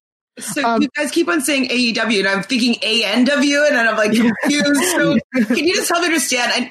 I know that you guys are not well versed in this segment or area, but I just don't even know what it is. Yeah, and I'll talk about what it is. I'll talk about AEW. So AEW stands for All Elite Wrestling, and it is a completely different wrestling company. They launched, I believe, in 2019. I know their first show on TV was actually October 2019 here in Washington, D.C. So they're on TNT, and they have this featured spot, which is really unique in pro wrestling, because we're so used to, especially in the last 20 years, just having WWE on our TV on these big stations. And so AEW is interesting because we get a lot of new talent, or newer talent we haven't seen in WWE, in other words, on AEW TV. But we also get some people like Chris Jericho, who's a mainstay in pro wrestling for the last 30 plus years.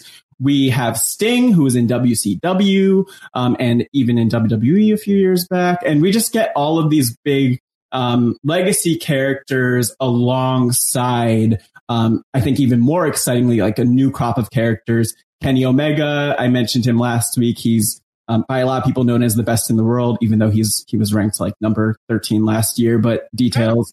The Young Bucks won the best tag teams in the world. And so it's just an alternative for people. And I know that there are a lot of fans who are listening to this who love AEW more. I want to love AEW more. Just want to do. Yeah, seriously. Yeah, when Passions came to, the soap opera world, people are like, I can't watch Passions. It's brand new.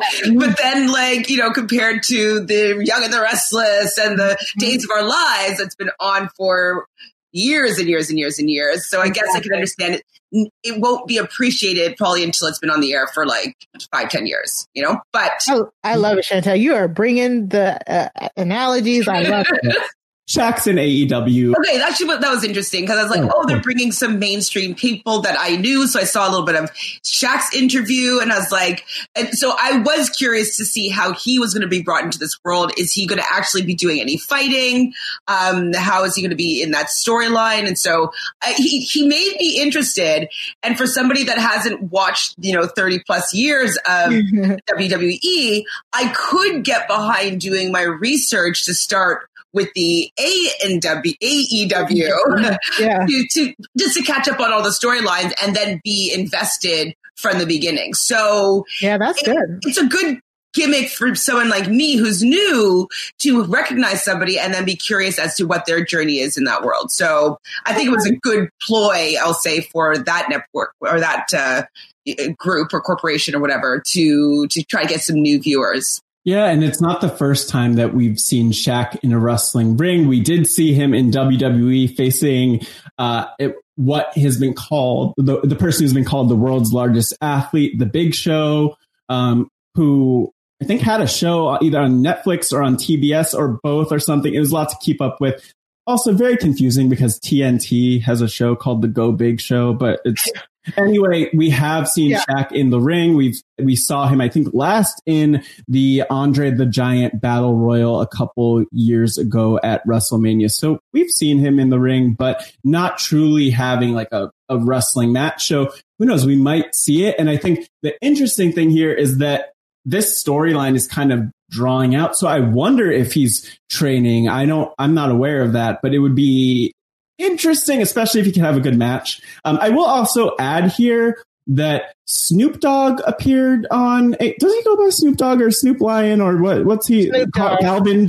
Okay. Yeah. So, Calvin or Snoop Dogg, he was on AEW a few weeks back. And one thing I've noticed with AEW is that they have pulled in a little bit of that mainstream appeal. Snoop Dogg was part of one segment where he, after the match ended, he got on the top rope and hit a frog splash onto another wrestler, which is a move made famous by Eddie Guerrero. They're doing some crossover stuff. That frog splash move off the top rope was not well received by fans. It was a little awkward. So if we do get Shaq in the ring, let's hope that it is solid. And it looks like we're building toward there because I can't really imagine where else we'd be going with that storyline. Yep. Well, other than that, I mean, I think we can just move on. We're done with our highlight portion. Matt, would you want to introduce our game that we're going into? Yes. So, Chantel, we know that you talked about, you committed to going to WrestleMania with us one year, sometime down the line. And you mentioned wearing a costume, having a gimmick, in other words. And lucky for you, we have a game called Create a RHAPsler. It's like Create a Wrestler, which is a thing in pro wrestling video games where you get to customize the character and their outfits and just all of their different characteristics. And Mari and I are going to basically create a RHAPsler out of you because, I don't know, I think you could be women's champion one day. Yep. So we're each going to give you a name, a gimmick, and hopefully like a finishing move. maybe even suggest some entrance music. But after we are done pitching your character to you, you get to decide who wins.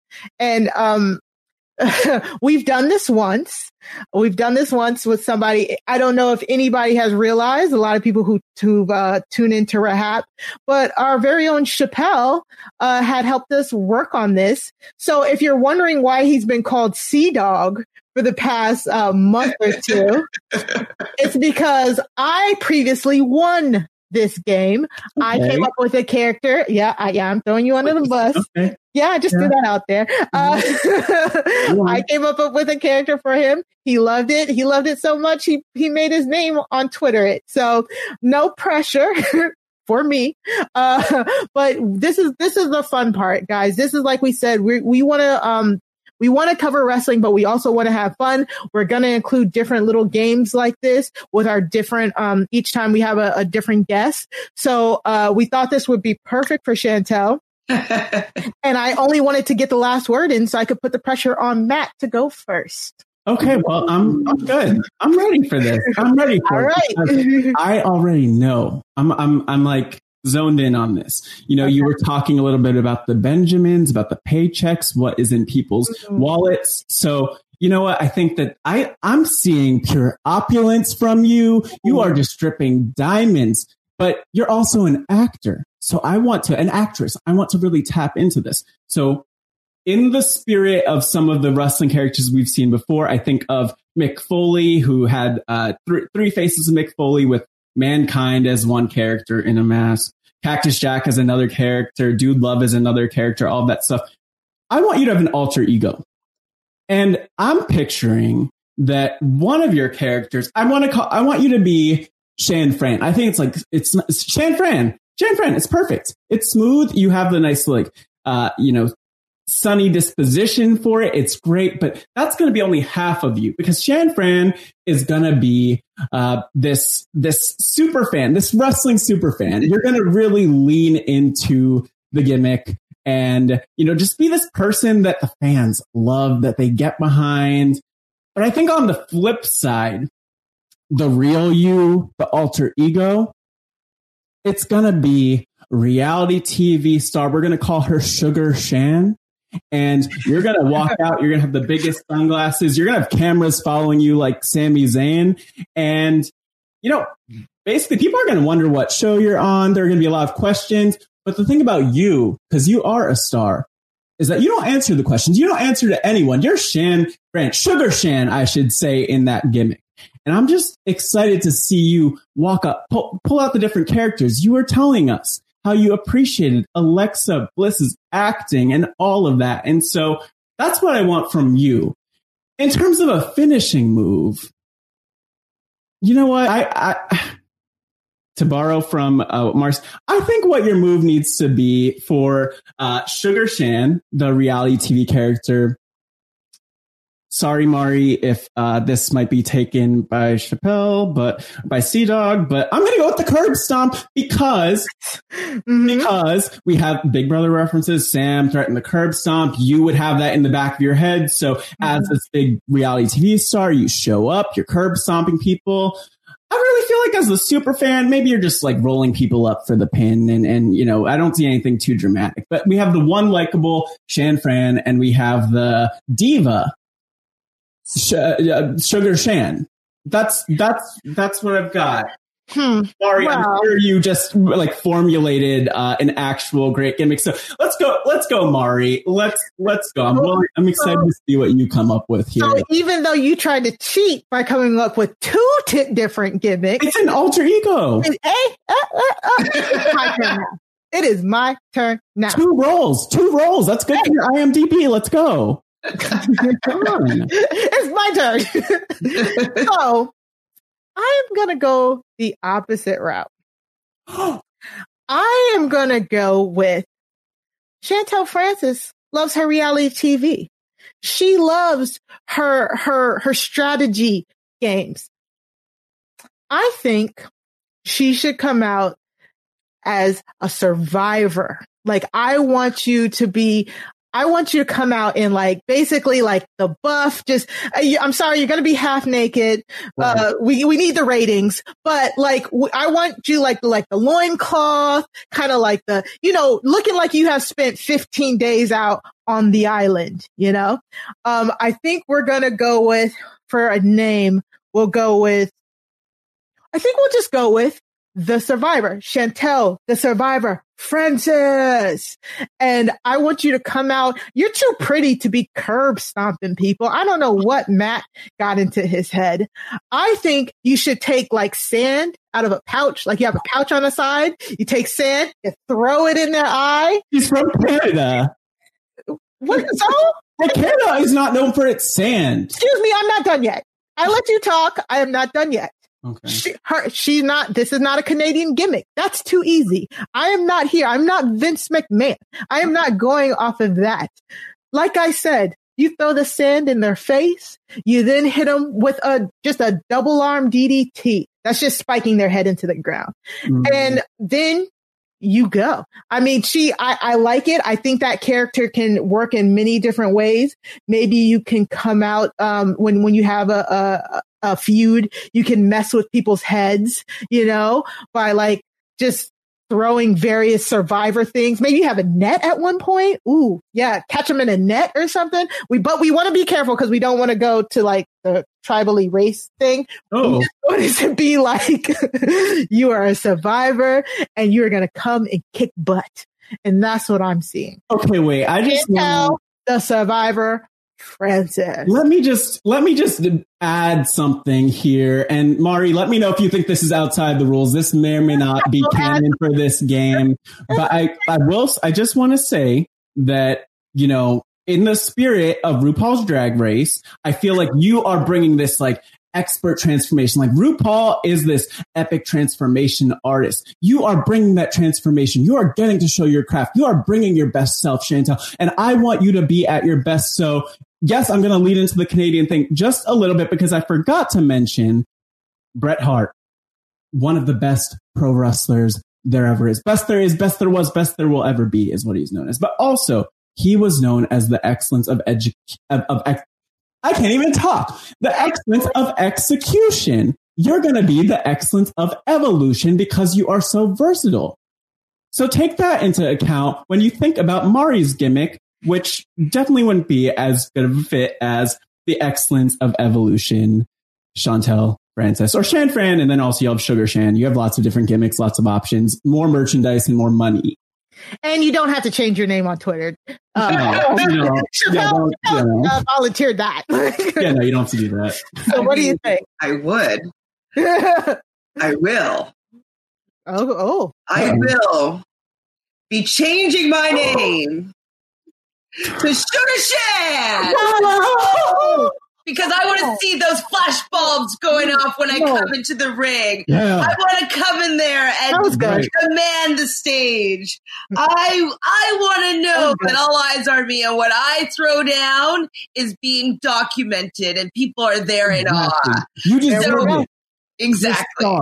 So what I liked about Matt's, like I do like the alter ego because like I can come in and be like, oh, I'm just like a super fan. Like I don't know anything that's going on. And then I come out and I have, the look and the outfit. My one hesitation is the finishing move. Yeah. It's not really my style, but maybe if I'm doing it with a stiletto, I can maybe get behind it like a hold. Okay. Mm-hmm. So we might want to work on the finishing move a little bit. But yes, I did find that I enjoyed the characterization that I would be able to follow through with having the alter egos. I do like the flip and like the two different people that I get to play, Survivor was good too. But I think that I'm less of a Survivor person. You know what I mean? If it was a brother character, I might maybe have jived with it a little bit more. But love Survivor, watch every episode, every season, all that stuff. Yeah. But I feel like I'm more of a Big Brother person than a Survivor person. If it was Big Brother, it would literally just be stereotype, just like Vince McMahon. They're probably going to get Vince McMahon to cast the new Big Brother. to keep in line with the stereotypes. Yeah, the new Robbie.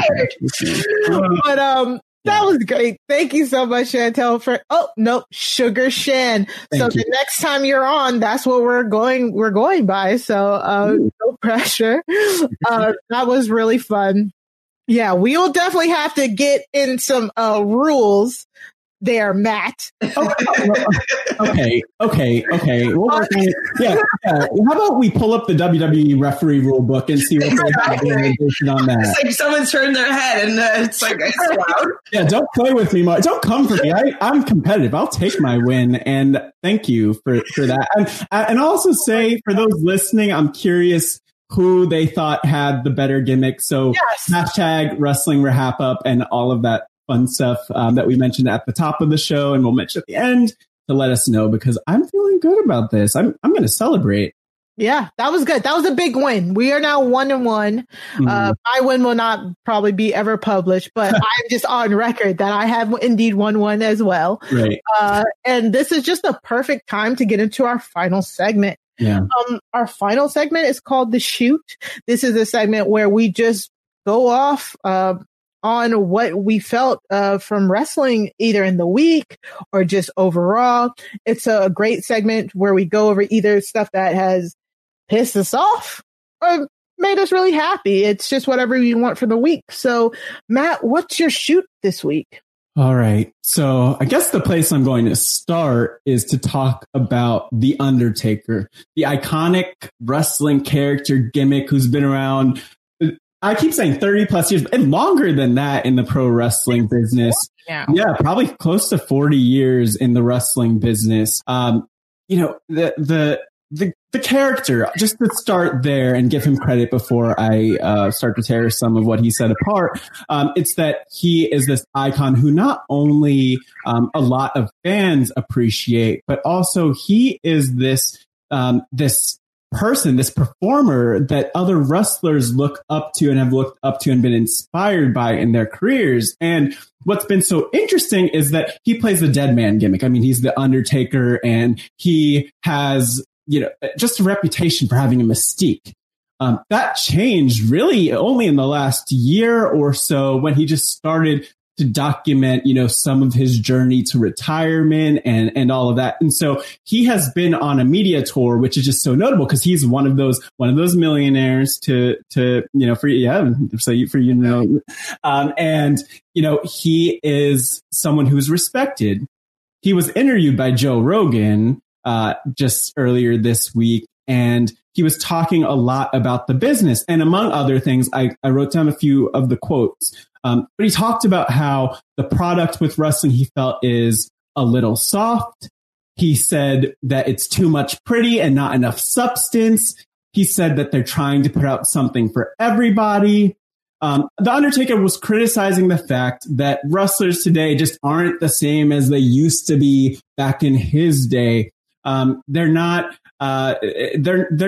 these really solid, meaningful characters in the way that he was with the Dead Man. They're just different. They're flipping all over the place. They're like Reginald. They're like Sasha Banks. They're like Alexa. They're different. And he didn't seem to appreciate that. But the other piece was that he really referenced those wrestlers from 20 years ago or so in his prime as being real men. He said those were men. He said, I liked when men were men. And to me, I kind of thought that it was worth addressing in the shoot, because my background, so among other things, just talking about and giving talks on masculinity has been something that I've done over the years. And to hear the Undertaker talk about how he liked when men were men, and what he meant by that was when they would bring guns and knives into the locker room. Yeah. Chantal, do you know anything about guns and knives in the pro wrestling locker room? No, I'm still hung up on the fact that Joe Rogan's giving interviews about this. Is he a big fan? I don't know if we care about if Joe Rogan's a big fan. Oh, okay. I don't know. Yeah, but I think I'm assuming he's to some extent a wrestling fan, like a lot of people, or at least knows the Undertaker because he's been around. He covers combat sports. Exactly, like mixed martial art, MMA, mixed martial arts, and all that stuff. And so the Undertaker's talking about he loved when men were men, when they sorted things out in the locker room, when half of the locker room brought guns and knives in case they had some kind of beef going on. And I just wanted to say that I know the Undertaker's respected. I know some people might not like the fact that I'm calling him out on this, but like, that's just not healthy. Times have changed, and we no longer need to look at men as being people who have guns and knives in the locker room, ready to stab one another or kill each other in order to get a push in wrestling or win a championship or, come out on the other side of a beef with another person in the locker room. Yeah. Times have changed, and we get so much variety now from the wrestlers. It is different, but we live in a different world. And I get that the Undertaker is an expert when it comes to pro wrestling. A lot of old school wrestlers really believe this idea that like the people who could really tell you what wrestling should be are the wrestlers, as opposed to the fans, and it is true in a lot of ways. But the thing that's so interesting is that today we have social media. We have feedback from the fans. I love that we're getting something different. I want us to get more things that are different. I want to shout out a wrestler from AEW who I feel like probably wouldn't, I don't know if you'd love the idea of I liked when men were men, but there's a wrestler by the name of Sonny Kiss in AEW, and I will go to YouTube and like watch different matches from Sonny Kiss, but he is a gay black man and he is like shining. He's amazing in the ring. He is not featured on AEW as prominently as I think he should be, but there are a lot of people who resonate with that. And it's not what Undertaker, is necessarily looking for or thinking about when it comes to what a wrestler should be. Sonny Kiss is flashy and all the things that fans today love, but not necessarily, people like The Undertaker. And so I point that out to say, I just want the man to open up his mind a little bit to what wrestling could be. We're having fun. Wrestling doesn't just need to be The Undertaker or that type of gimmick. It could be so much more than that. And that's what I'm hoping for and pushing for. And I just want The Undertaker to take time to just expand beyond what he thinks the business should be, because it needs to keep evolving, just like you, Chantel, in order to survive. I think what The Undertaker, we are always just fans, so we will never know what's behind the curtain and all of that. Like, not like stepping, like being there physically. Like you said, there's lots of avenues to know or to think we know what goes on. Right. But I think the biggest thing is he needs to listen to the guys that are here now. Right. He said, I liked it when they were manly men. He said now he walks into the locker room and guys are playing video games and, looking checking themselves out in the mirror. Yeah.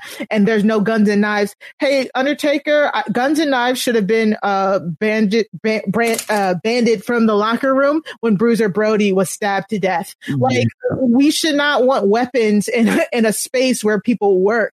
And on top of that, it's just like, this is the new wave, like we had spoken about earlier in this podcast. Yeah, that's how it used to be. That's why a lot of the Undertaker's contemporaries are no longer here. A lot of wrestlers die young. They die in their mid to late 40s, early 50s, sooner than that, because they were knives and guns in the locker room, because they would fight in the locker room, because they would sniff cocaine in the locker room, do steroids, do all sorts of bad drugs, and they left too soon. So he needs to get with the times and he needs to listen to these younger wrestlers. But he's retired. We'll see if he ever comes back. But I'm not gonna say that he doesn't. He knows everything about wrestling. Oh, totally. To just be able to be knowledgeable about what's happening right here and right now, because progress is happening, bro. Get on the train or get off. Yeah, and I think he had a point. He had a point with like wrestling was really great when he was at the peak of it, which, I mean, it was great then too. And there were also a lot more people watching, and in general, a lot more people watching TV. So it's hard to compare the two things, but I think the biggest thing is he just needs to know his words have a ton of weight, especially with his platform. So it's important that he just considers the words that he uses. Yeah, like from what you've explained to me, like I can see his point a little bit. Like, yes, I do not agree with, bringing guns and knives and all this stuff into the locker room. That's not really my vibe or style.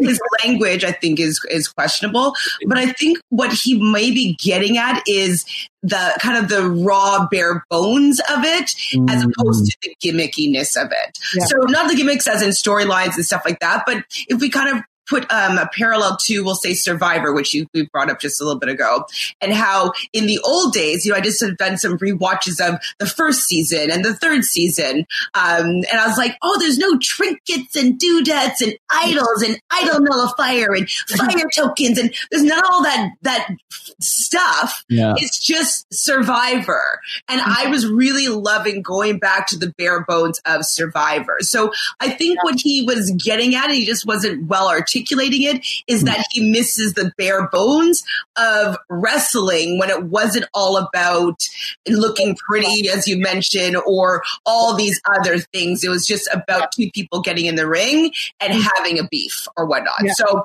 I understand where he was coming from. I just don't think that he articulated himself very well. And I think that's right. And I think there's a subset of fans who agree with him. And just the thing is, you're still getting that, you know what I'm saying? There are still places where, you're getting a big guy versus a big guy and they're just punishing each other. We talked about the fight pit. Basically, Thatcher and Ciampa, well, we briefly touched on it. They basically just beat each other in a steel cage for like however many minutes. So I think where I just diverge from his thinking is what he wants is still present in the wrestling industry. It's just not the main thing anymore. And I think that's really the crux of it. We have WWE, we have AEW, we have Impact. We have a lot of wrestling places that are wrestling fans can consume different products. And the fact that it's not all one way monotone and that we have so much diversity across the board is a good thing. And I just think it's a shame that he's falling on this side of that. But it's okay. Never meet your heroes, right? Yeah, I guess not. And also, but the word you just said, just to underscore, is the diversity of it. And like there's different things that appeal to different people, just like ice cream, all the different flavors. So I like having those flavors. I hope that The Undertaker does. Maybe we'll hear more from him on this, but that's that. And Mari, do you want to talk through what you have in mind to shoot on? Yeah, I will. I'll just segue it into what we were talking about. I was speaking about Retribution versus New Day earlier, and I just love Mustafa Ali. Mustafa Ali, he came out as the leader of Retribution a few months ago. Retribution they're a stable where, they have masks on. They started as people who are kind of like protesting. They were WWE's like wink, wink, nod, nod to like supposed to be like Antifa, just they started off rocky. They started off very rocky. They've had a lot of losses, and I think that's where the booking is letting them down. But everything that Mustafa Ali is doing is perfect. He's had several promos, including one where he described how to say his name. Again, Mustafa Ali, that's how you were supposed to say it. He talks about how they tried to take his name from him because it was not mass appeal. It wasn't commercial. He's had promos where he talks about how Retribution is being pushed to the side for all these old people. After Legends Night, he said the old legends, they are out to pasture. Put them out of their misery. Let us be the new faces of the WWE. And he is just doing amazing things right now. And I really wish they would put his promos on actual TV, because a lot of he is building storylines and interests off of his own on his Twitter, on the WWE exclusives. He's doing all of the work, and WWE is not capitalizing on it. And they've done this before. A talent will get over on their own, and they will make sure to kind of crush them to let them know, don't get over on your own. We'll tell you when to get over. Chantel, getting over means getting people invested in you. So the last 2 weeks, each member of Retribution have been facing Xavier Woods, and they've been beating Xavier Woods. They will then do a group beatdown because Kofi Kingston has been out with a broken jaw, and Mustafa is about to get his vengeance, because we all know 2 years ago, Kofi Kingston won the World Heavyweight Championship from Daniel Bryan at WrestleMania because he was entered in a match where he took Mustafa's place. Mustafa got injured, and Kofi had to step in. Kofi got all the people behind him, and it built to a win at WrestleMania. And Mustafa has been kind of mad about it ever since, because that was supposed to be his push. A push is where like they're getting behind him. So he missed out on that push, and he's getting revenge on Kofi by beating up Xavier. And on Raw, they had a really good segment where, they beat up Xavier, and then they looked down. It was like kind of like a Friday moment. If you get my drift, they were looking down on Xavier Woods, and they told Xavier Woods, like, tell Kofi, like, this isn't the end of it. So Mustafa is doing a great job. And I just really wish, that he got more camera time. This is speaking to that diversity that we're talking about. It's a different gimmick. It's a good storyline. And he's the face. He's a Muslim American, and he's the face of it. And even though he's supposed to be a bad guy, it doesn't feel like it's in a disgusting way like WWE has done before. It just feels like you want to root for him in a sense. Maybe I just want to root for him because I know that he's underrated as a performer, as a promo. So again, we need to get more stuff like this on our screens. This is our wrestling podcast, and we will continue to talk about how important diversity is to us in wrestling. A lot of people may not agree with that, but that's where we're coming from as people of color, as a woman of color. We want to see different things. We want to see diversity. So, I love it. I want more. And again, Undertaker, this is where it's going. This is where it should go. And I don't know what to tell you, you know? Well, just to touch on diversity, because you're probably going to ask me, like, how do I feel about wrestling now, and like, have I changed your mind? Am I coming onto the side where I'm going to be a wrestling fan? I don't even have to ask. You knew where it was going. But I'm thinking, like, one of the reasons probably why I never got into wrestling is because I never really saw anybody like me that was on the screen. So I couldn't really relate. It didn't look like my cousin. It didn't look like my uncle. Didn't look like my dad. Didn't look like my mom. Like, people that were on my screen didn't look like anybody in my life. So I never really connected to it. I just thought it was something that was created for other people. And so it has been really nice to kind of take a look and see, like, there is diversity that's going there. There's storylines that I can relate to a little bit better. And it has opened my mind to, okay, that's a possibility for me to be able to connect with some of these people and potentially become a watcher. So my eyes have been opened. I have to say, I realized that I did have a subconscious bias as to not believing that it was meant for me because I didn't see people when I was growing up, when it was in its heyday, that looked like me. But now knowing that it has taken a lot of steps towards including more diversity, it has allowed me to potentially want to get invested in it. So I don't know if I'll be watching every Friday night or whenever things come on, but I would come back on here again and talk about it. Thank you. And I think that just to build on it, that's the thing that I think is amazing about wrestling right now, which is just that because we didn't get that diversity before, and because they're just a lot of promotions are starting to see the need for that, we're slowly getting it more and more, and we're getting all these exciting characters. The women, I would say, are being featured in ways that are better than before. Like most of our highlights, I think, are featuring women. So, it speaks to the changes, and we get to see something fresh, which is this diversity, which maybe should have been there a long time ago, but because it wasn't, we have something new to tune into, which is one of my favorite things too. So we will definitely one day have you back on the podcast. And I think that's a great place to wrap it up. So Chantel, can you tell everybody where they can find you, what you're doing, plug everything? Go. Well, I mean, I started talking about it at the beginning, but I'll talk about it again. Yes. I am on my way to 1,000 subscribers. So I'm at I think 615 right now. And so, under 400 to go to my podcast, Reality Realness with 3 S's. It's my YouTube channel where I talk about all things reality TV, all the gossip that goes along with it. Featuring right now, The Challenge, The Bachelor, Sequester, and RuPaul's Drag Race UK. I may do the US, but I haven't been feeling it so far this year. So I might do a catch up, but I'm not sure about that yet.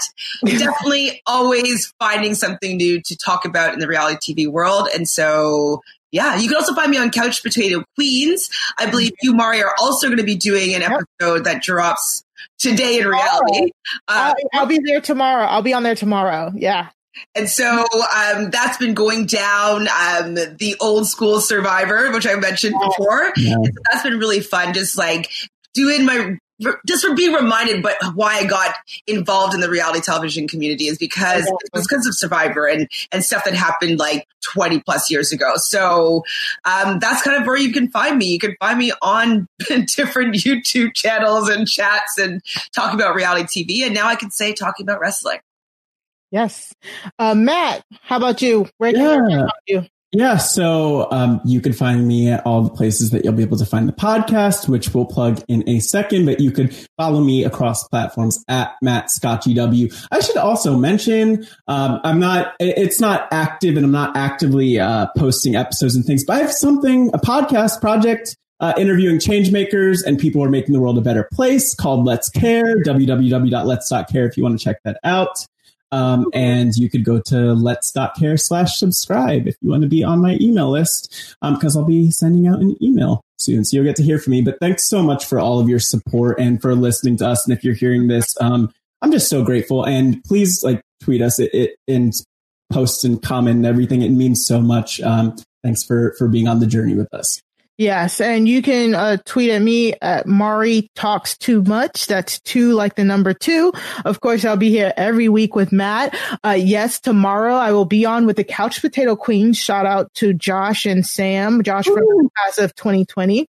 I'll be just making a little pop over there. So watch out on my Twitter for a link to that. Other than that, you can send questions to us at wrestling@RHAPup.com. Again, that's wrestling@RHAPup.com. Please send your questions, your feedbacks, clips that you may want us to see or talk about. Again, we're taking all suggestions. Please tell us what we should get caught up on. Definitely if it's AEW or Impact. You can always use the hashtag WrestlingRHAPup to find us on Twitter or to share anything there. I think. Yeah. I would just add, the one thing is soon enough. So right now we're on the RHAP reality TV RHAPup's feed. Soon enough, we'll have our own feed for this podcast, which will be exciting. So, I mean, for one, definitely check out the other reality TV RHAPups and rate reality TV RHAPup's 5 stars, leave reviews, subscribe, all that stuff. But please make sure to do that when we have our own feed, just so that people know that people are listening and enjoying the show. Yes. And help others find the show, of course. Yeah. So, Chantel, thank you for being here. Thank you. You are a great guest, great questions, and hopefully we'll have you back on. Yes, I would love to. I'd love to chat more. I'd love to research more because it's the research that I find really fun. And when the questions start coming, be like, why is this happening? Help me understand. And so I would love to come back and learn a little bit more about this world that I'm so unfamiliar with. Okay. Until then, watch out for any flying elbows, everyone. Have a great week.